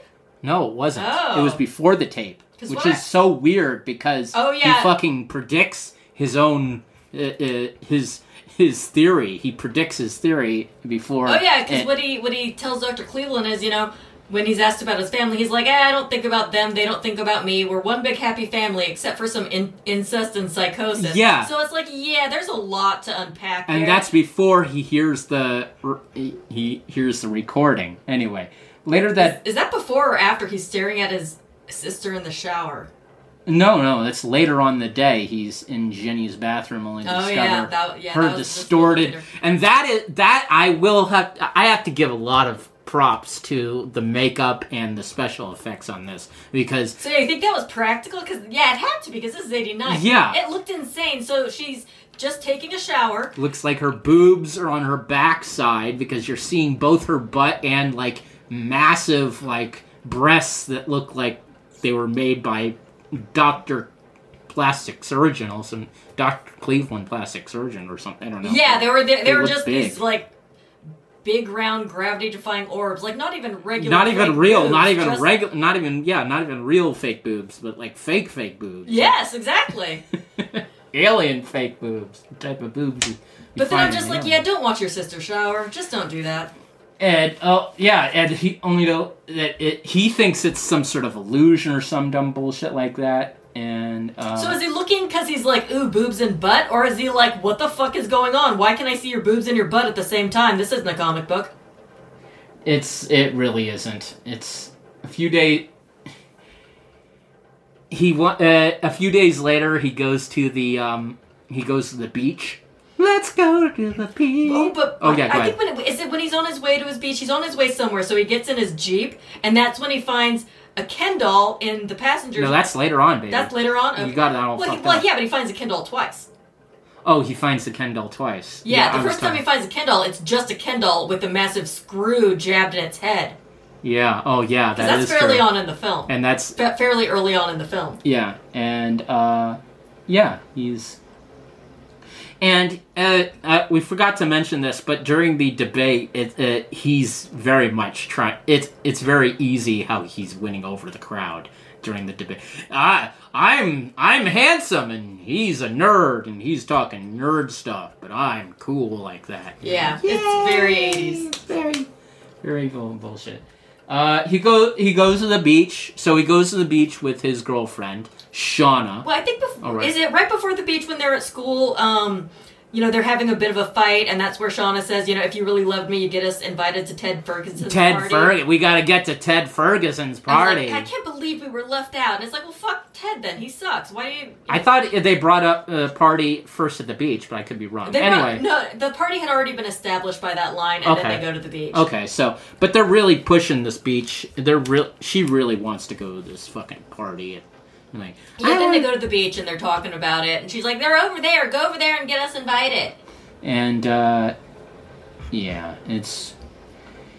And that's when Bill goes up to Ted Ferguson. Before he gets to Ted Ferguson, remember, he's walking across the beach, and the sunscreen bottle is just laying in the sand, and he meets Clarissa, and he's like kind of fallen on the. He tripped.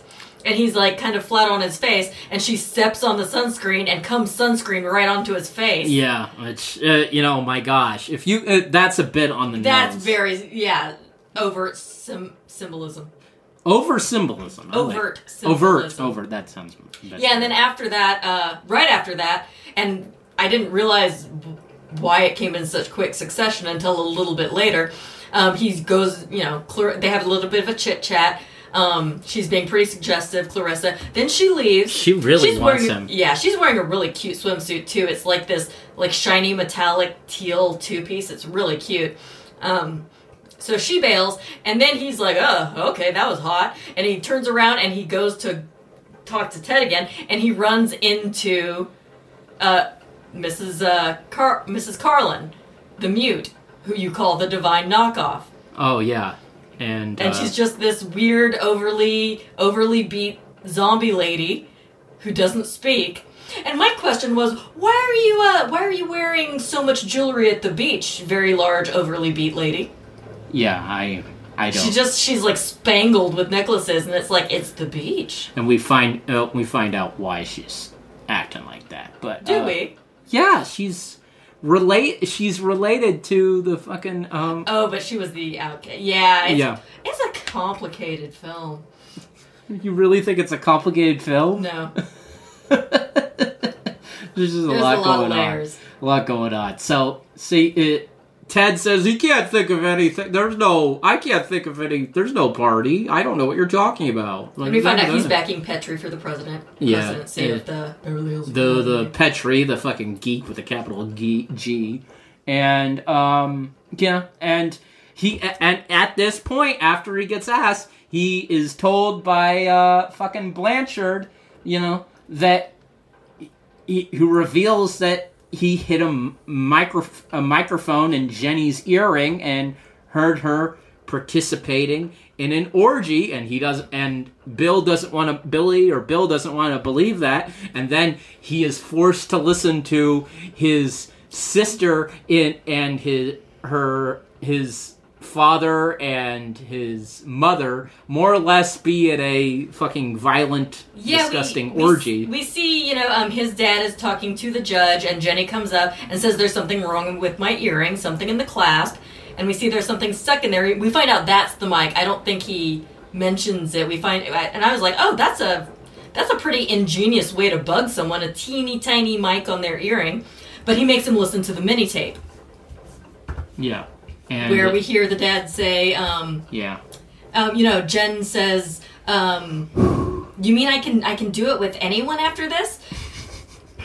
and sister and the dad are talking. He's like, yeah, then you can do it with women and men. First we dine, then copulate. First someone your age, and then you with your mom and me. And then the mom says, your boobs look totally sexy. The guys are gonna pop high ones when they see you.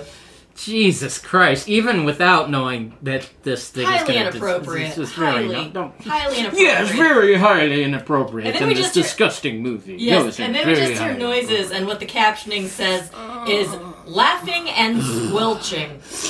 Hot. like that. Those noises. Squelch, squelch, squelch. But he thinks these after listening to this, oh my gosh, I can't believe this is real. This is my mom and my dad and my sister. They're all, entering each other on tape. This is disgusting. But then he does a not a very smart thing. He takes the tape to his therapist and says, you have to listen to this. You have to listen to this. No, I really don't. So he's like, yeah, something crazy is going on. But, the shrink has to go somewhere or he's busy or something and he won't listen to it. And he's like, well, just give me the tape. And we're like, no, Bill, do not give him the tape. Bring it to your session tomorrow and have him listen to it with you. But he makes the foolish decision to go ahead and give him the tape. And then a little bit later, Billy's just at school, regular day, I suppose, and he goes to his locker, and after the Ken doll in his Jeep, he now finds a shrunken voodoo head in his locker. Just hanging there in his locker, and I'm like, okay, I don't know what these warnings are supposed to mean, but someone is trying to tell him something. Yeah. Anyway, he plays the tape. Next day, Cleveland tells Bill that there's nothing wrong with the tape, and he goes over. He plays the tape only to find out that it's just a conversation between Jenny and her parents.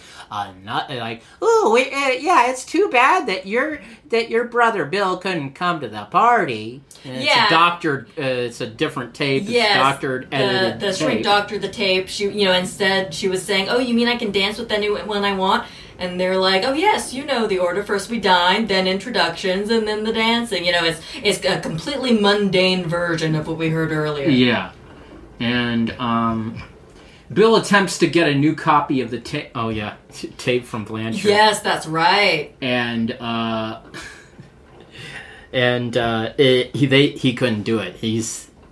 Blanchard is apparently. Yeah, I love that Blanchard was like, "Yeah, meet me on the corner of Roxbury and Wilshire." So I'm like, okay, so they're meeting at Neiman Marcus because I think that's what's there when I looked it up. Yeah.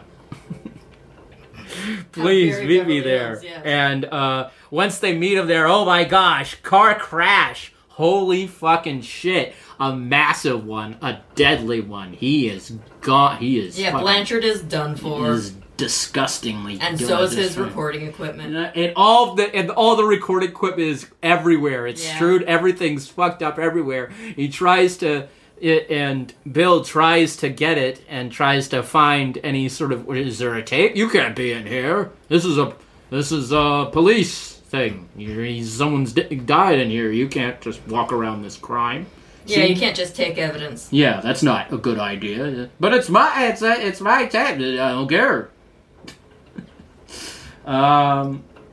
Yeah, it's only to find. Before the car crash. Oh yeah. Yeah, and he talks to Ted at some point, and Ted's giving him shit. I think he's trying to get invited to his party or something. Oh, he receives an invitation to Ted's party. Yeah, he does. Yeah, he does. He's just like, yeah, I'll send you a telegram, like a douchebag. And he says at some point, he's like, yeah, if you don't follow the rules, bad things happen. Some people make the rules and some people follow them. It just depends on what you're born to. Oh. Yeah, thank you. Again, another thing that's fairly on the nose, but kind of actually works. But he does send him a telegram. He does. He gets an invitation to the party. Bill's sister asks what he's going to wear, and Bill says, to Blanchard's funeral? No, to the fucking party, dum-dum. I was talking about the party, not I don't care about Blanchard's funeral. Yeah, he's still concerned about this guy he knew being dead, and no, everyone else has to his completely party. forgotten about it. Family doesn't care that Dave's dead. Yeah. Oh, but I love that his dad says before going to the party, be careful on the drinking and driving. He doesn't say not to do it. Or just be careful when you do. Yeah, exactly. It's 89, baby. They're not. Oh my gosh. They're not. It's Beverly Hills. They're wealthy. They don't need to worry about laws. It's really easy not to worry about laws when you fucking own the town and you're shunting everything. So. I guess, but still. All right. So at the part. Oh yeah. So what is the funeral first, or does it go to the first party first? I forgot. I don't think we see the funeral. We do. We go to the funeral when he fucking pokes the goddamn face. That's right. I think that's.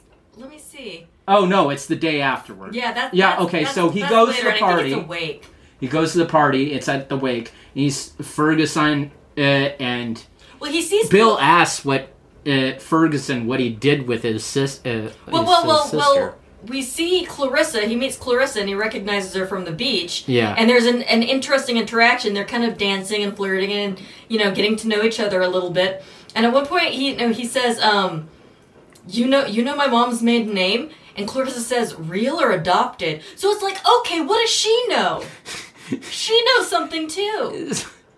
Everyone's in on everyone has more information than Bill. Yeah, and he doesn't ask. I would have been like, what exactly do you mean by that? What do you know about my family that I do not? Yeah. At the end.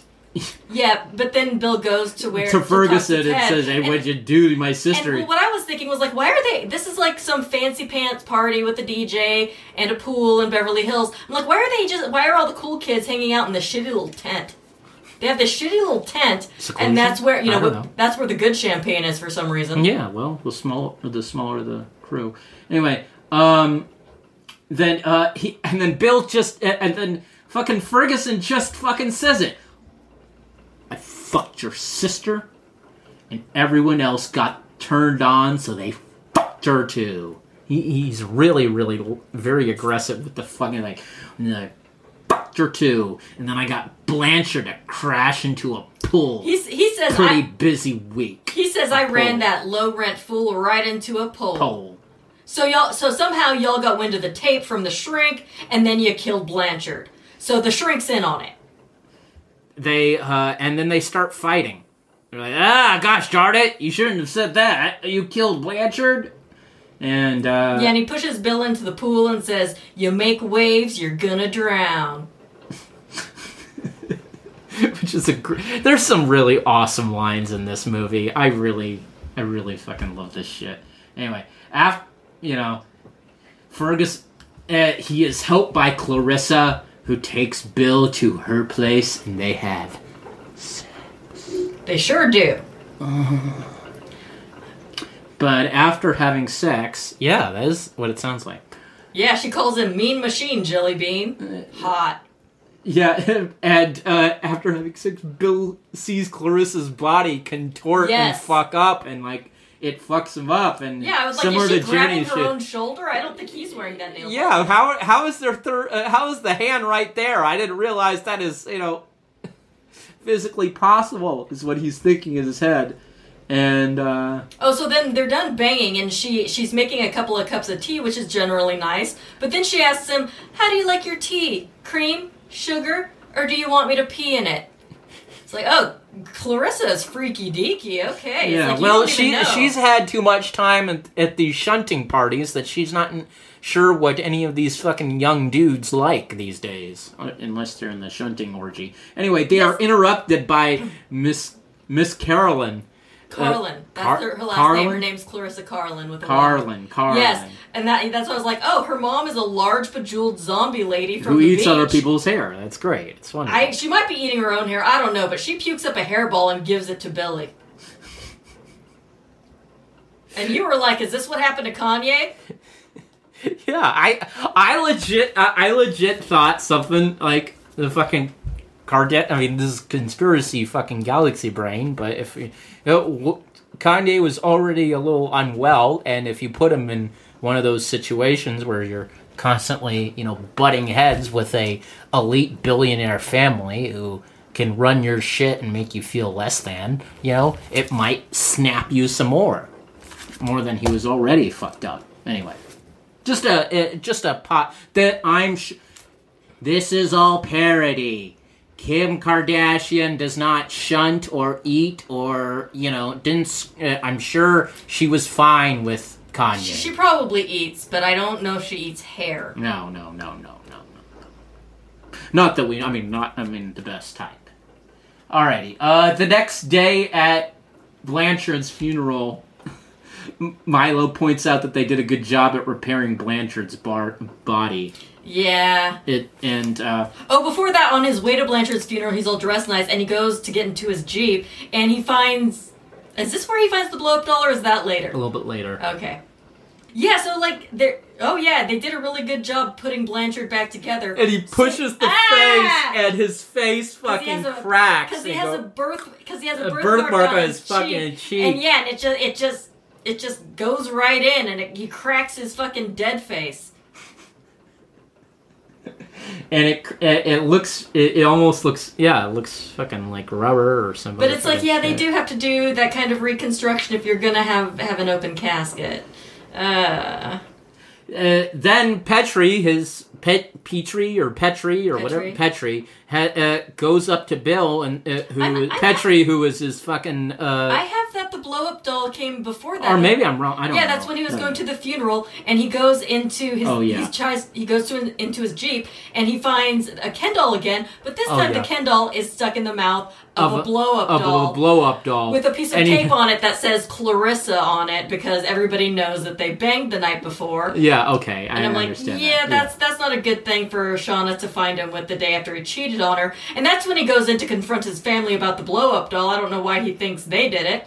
But then, Jennifer, his sister, is getting a nice massage from Dad, saying, "Right there, Dad, that's good." Which is, already very uncomfortable. And then he brings the blow-up doll in and throws it on the bed and says, "What's this?" And then, Jen's like, "Yeah, that's not a nice thing to bring into Mom and Dad's bedroom. Some of us have to get to school on time." Yeah, you gotta get to school on time, but you have time for a nice, good old dad massage. And then his dad's giving him some shit, and Dad says, "Fuck you, butthead." And the mom says, "Don't use the F word to your father." And, Billy says, "Would you prefer the word copulation," referring to the tape. So they have they know that he knows something, I think. Also, but during the, I just want to make sure this is told about, but he, during the... I think it's during the funeral that Petrie does come up to... Does come up to him and say, "Hey, I need to talk to him about your parents, about society, and meet him in the woods." Franklin Canyon, to be specific. Yeah, and that night, Bill finds Petrie's body in a car with his throat slit. Yes. So he is dead. Petrie's dead tree. And it's probably Ferguson again, I wrote. Yeah. He calls the police, but when they arrive, Petrie's body is gone, and the car that was there had been swapped out. One of the officers warns him that next time he sees him, it won't be very pleasant. Yeah. Bill says it was a totally different car. It was a Volvo, not whatever this is. Yeah. And then the cop just says, "I guess you're naturally fucked up." And so he runs out of the woods and to the first house he sees, which just, he knocks on the door. Clarissa answers, and he says, "Well, what are you doing here?" And she's like, "I live here." And then he says, "I just saw Petrie with his neck cut." And she says, "Poor baby, I hope he didn't make a mess." And the next day, Petrie is seen alive again, which is insane. Yeah, it's another debate for class president. The final one. Yeah, this is a very, very serious campaign, I guess. And he's freaking out on everyone. He's like, Petrie has won every attendance award. He's, the best debater in school, and he's not here. Don't any of you think it's weird that he's not here? He's like, something weird's going on. And then Petrie shows up, and he's totally fine. He's totally fine. Yes. Goes to... Bill goes to confront his family yet again about this, and is drugged by Dr. Cleveland. And, Milo arrives at the hospital trying to find Bill, only to find that he's legally dead. And even though Bill walks out of the hospital and Milo sees him... Is it before he ends up in the hospital? Remember, he and Milo are talking, and he admits to putting all that weird stuff in his car and locker, and Bill's like, what the fuck, bro? And he's like, I don't know, you just make me angry. We're only friends at your convenience. And then Milo, is like, something weird's going on. He's like, Ferguson left the canyon with Petrie wrapped in a blanket. Then a station wagon showed up. Then an old Ford. The whole thing was weird. Yeah, and then they go to, I guess, the party. And I was like, okay, so there's an ambulance showing up to the house before anything has happened. Something is up. Someone has a plan. Yeah. It's, Bill is Yeah, then they drug Bill. Yeah. And, again, there's a lot of drugging of young men in both these fucking movies. A lot of drugging of Bills. Drugging of Bills, making sure that Bill is gonna sleep. It's fucking awful. Anyway. Oh, and we see Blanchard in the hospital. It's like, okay, so he's not dead. They're just doing a bunch of weird, fucked up stuff to him. Yeah. They're just keeping him there. Well, yeah, then Bill meets up with Milo after leaving the hospital, and he seems like a new dude. He's all ramped up and ready to go, and he tells Milo, he's like, yeah, things are just the way they seem, even more so. I'm like, what the fuck is that supposed to mean? Yeah, That's when he tells Milo, like, I'm not paranoid, all my fears are real. So he has some kind of idea of what's up now, we think. Oh, he doesn't go home, he goes back to Clarissa's. And they have a bit of a slap fight, and she tells him not to go home. She knows what's waiting for him there. And he's just like, well, they want me to go home. It's time to party hardy. And he totally just bails on Milo and, leaves him in the road.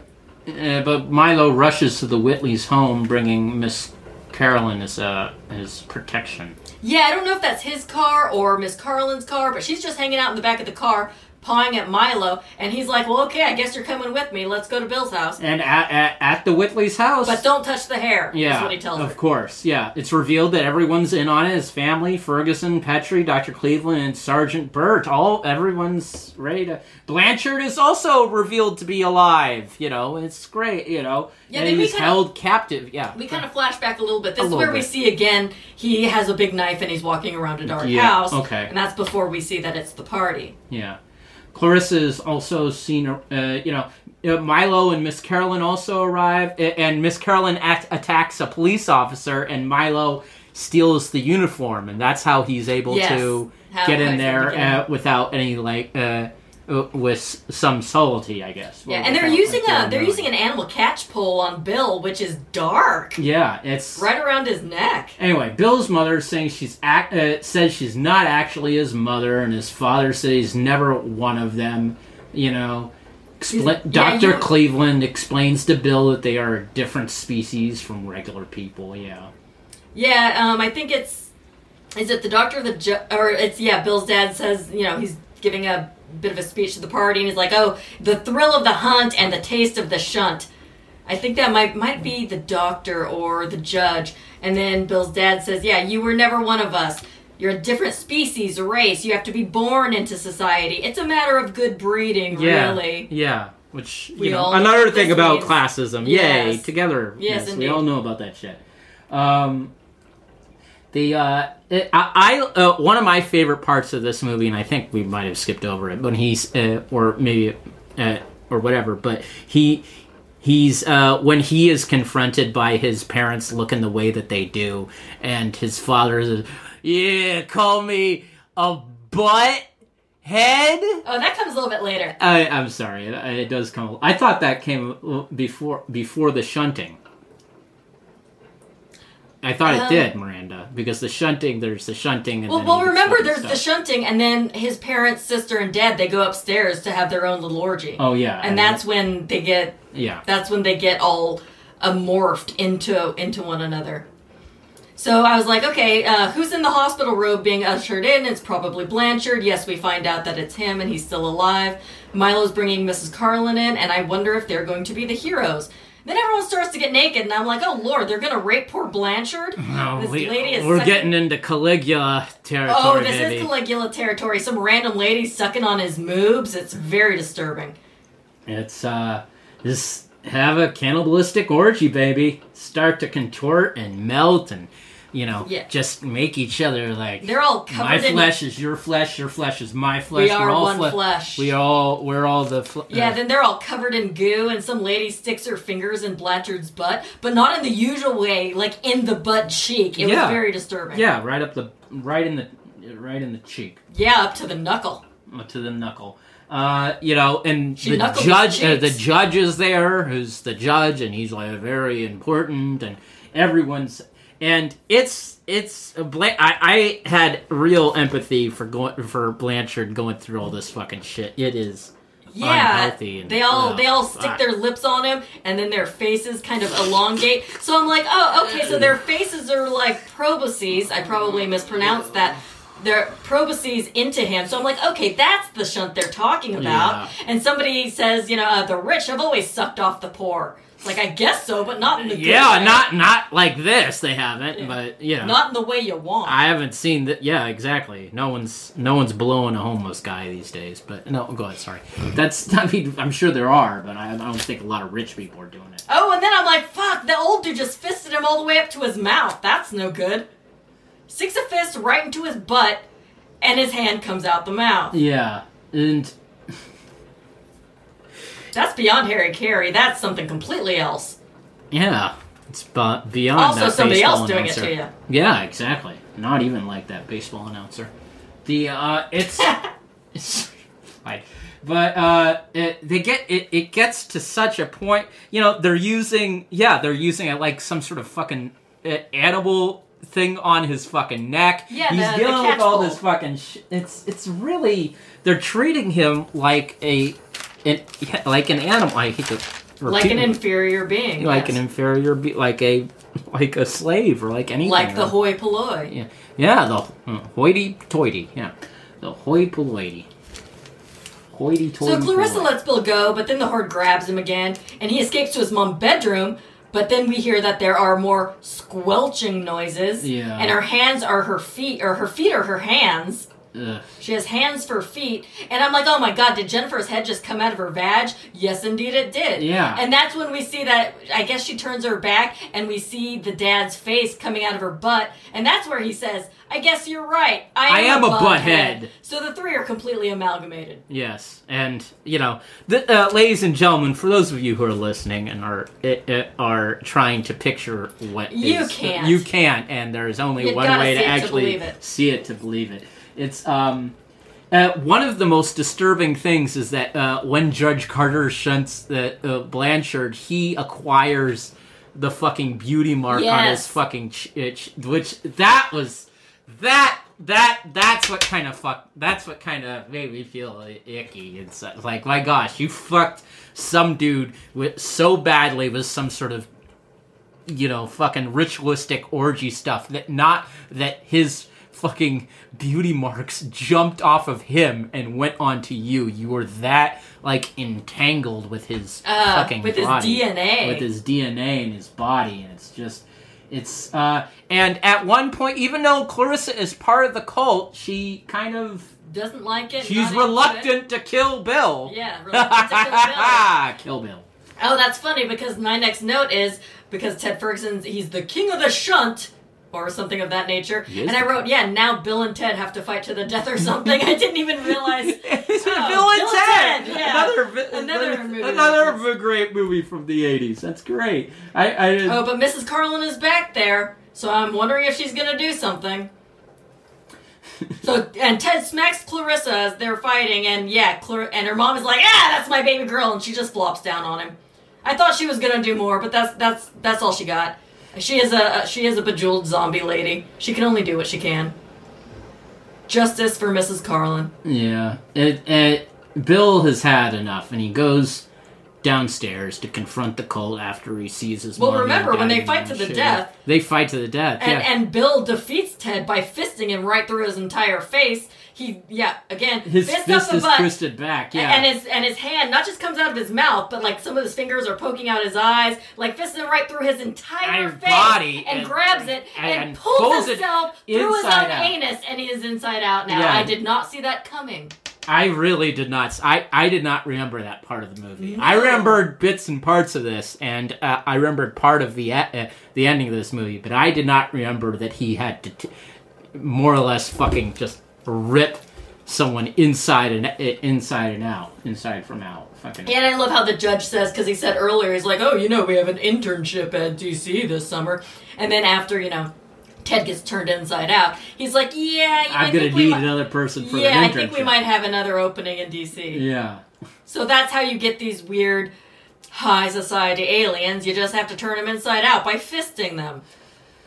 Bill, Clarissa, and Milo fucking...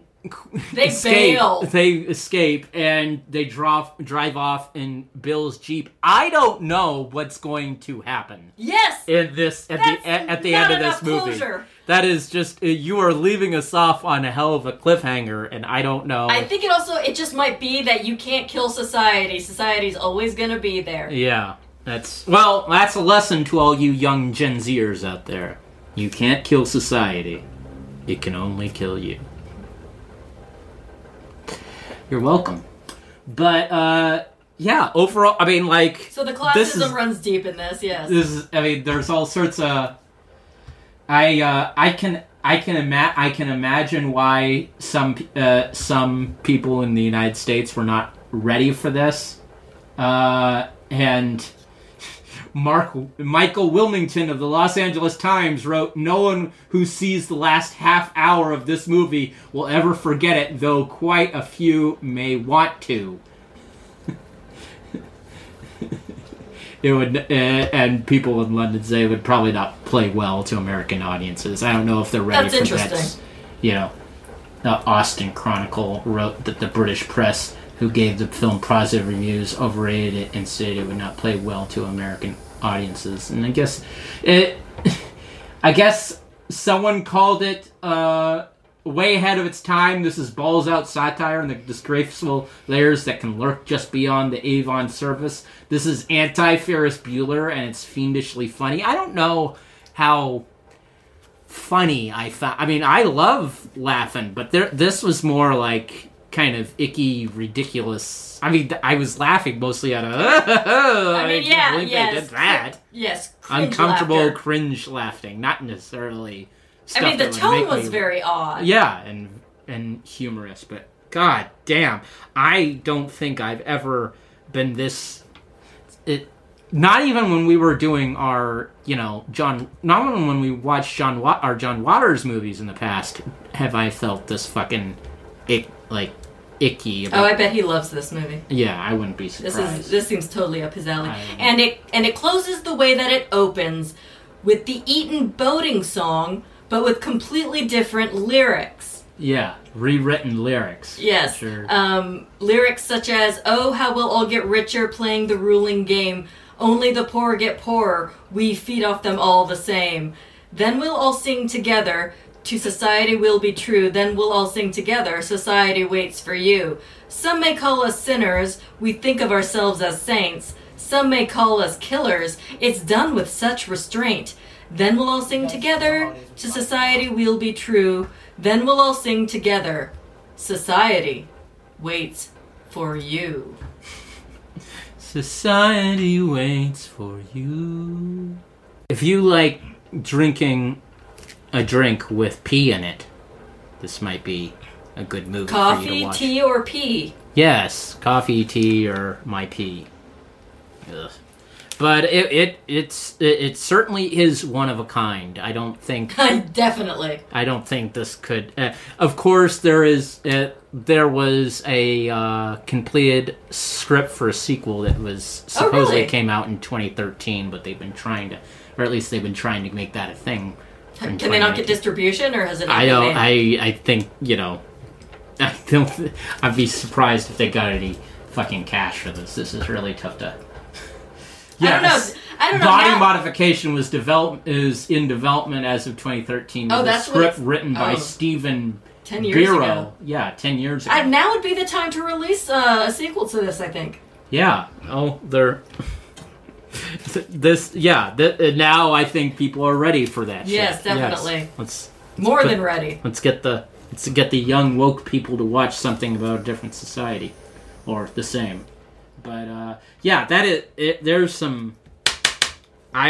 This is uncomfortable, sick shit. This is the type of stuff that we're doing the fucking pod for. But yeah, all right. Are you ready for another round of notes without context? Okay. And now for notes without context.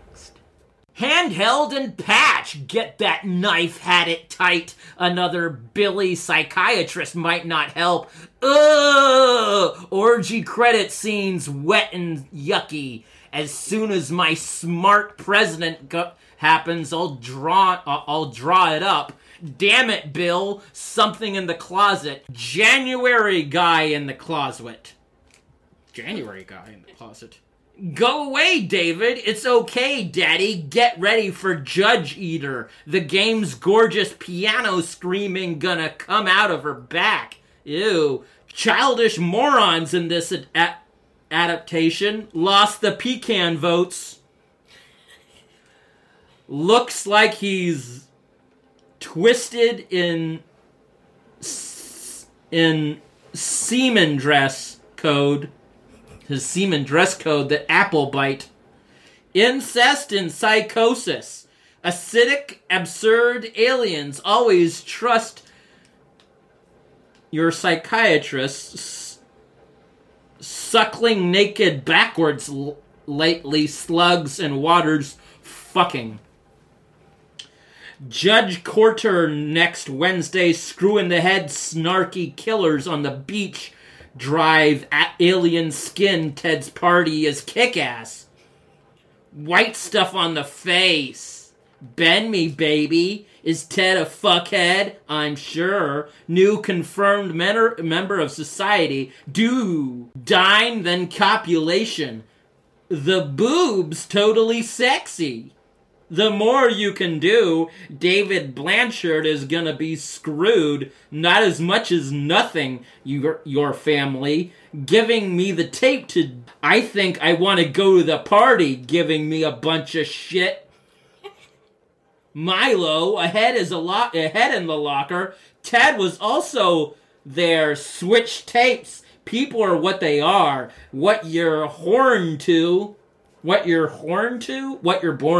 That makes more sense. What you're born to, I really hate pitying your herpes. Blanchard's dead. They don't answer the los dead. What a fucking tire wiener. Suspicious of police. Ted's party. They know about the accident. You fancy the hour in the skirt. Shower genitalia turn pricks got my kicks. Clarissa has a MILF manner mother energy. Ted ? Don't be so teasy. Fucked her sister. Bagel breath. Oh yeah. Bagel breath. Anti-Semitical. Bagel breath. Anti-Semitic word. That's what I have. Yeah. Ted's jelly bean? No. Ted's admitting he's stupid. You make waves, you're gonna drown. Wet dreams. I gotta say that more often. You make waves, you're gonna drown. When you get soaked in sex scene for more jelly beans, don't trust sex with the pretty lady. Twisted body horrors. What a bitch Clarissa is. P in the T, the divorce wannabe. She threw up a piece of her hair. You think this is what happened to Kanye, blow-up doll? Had a Ken doll in the mouth. A good fuck. That blow-up doll. Looks like they are all in postcoital. Nice tie. Guys disgust me. Fuck your butthead. Fuck you, butthead. Dad is coming to get you. He's coming all over you. This is what Blanchard's face must look like. Bill needs the geeky fuck. I love both these movies, but they do have undertones and overtones of incest. Peter Petrie might be dead tree. You said Petrie might be dead tree? That's stupid. You skipped on the tree branch. You shit on the tree branch? No. Wide eyes in the woods. I want the shirt follow the shit stealers. I hope he don't make a mess. Annoyed cops. Hot dawn, dead person, have mum and dad. Hair on these people. Quite the talk before the debate, you. The whole thing was weird. I'm sorry, shrunken head and sex dad. D was all mole, but she's cool now. What? Alright, let's read that again. Sex daddy was all mold up, but it's cool now. Going after fucked up party. And amphibious, I'm about 18, Phibius, drugged him the fuck up. Milo's gotta say, Bill, Whitney is here at the hospital. No, you're not sorry. Thinking about drugs the time you're knocked out. Billy is turned officially, he's officially daddy paranoid. He's daddy paranoid. All my fans are feces. All my fears are feces.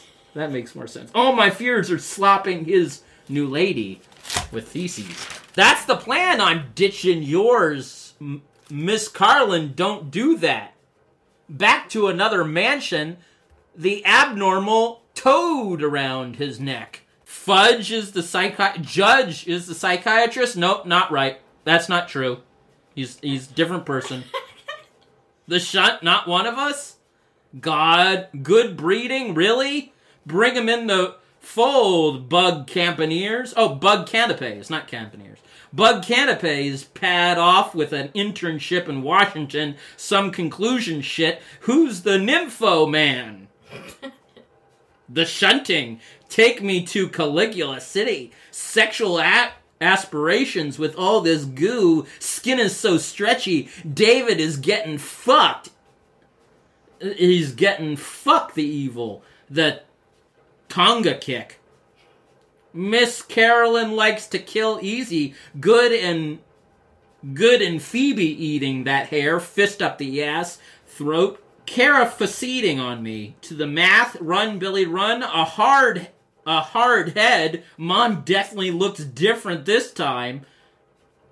Argo fuck ass face. The head Cronenberg would be proud is eating intestines like spaghetti. Alan to Mans in another charge acquired the beef man. Charging into what?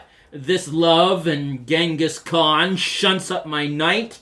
A real man house, that's what a real fight looks like. Gumby slurping the Gumby. That life force is slurping my Gumby. Hit him in the ass, Gumby.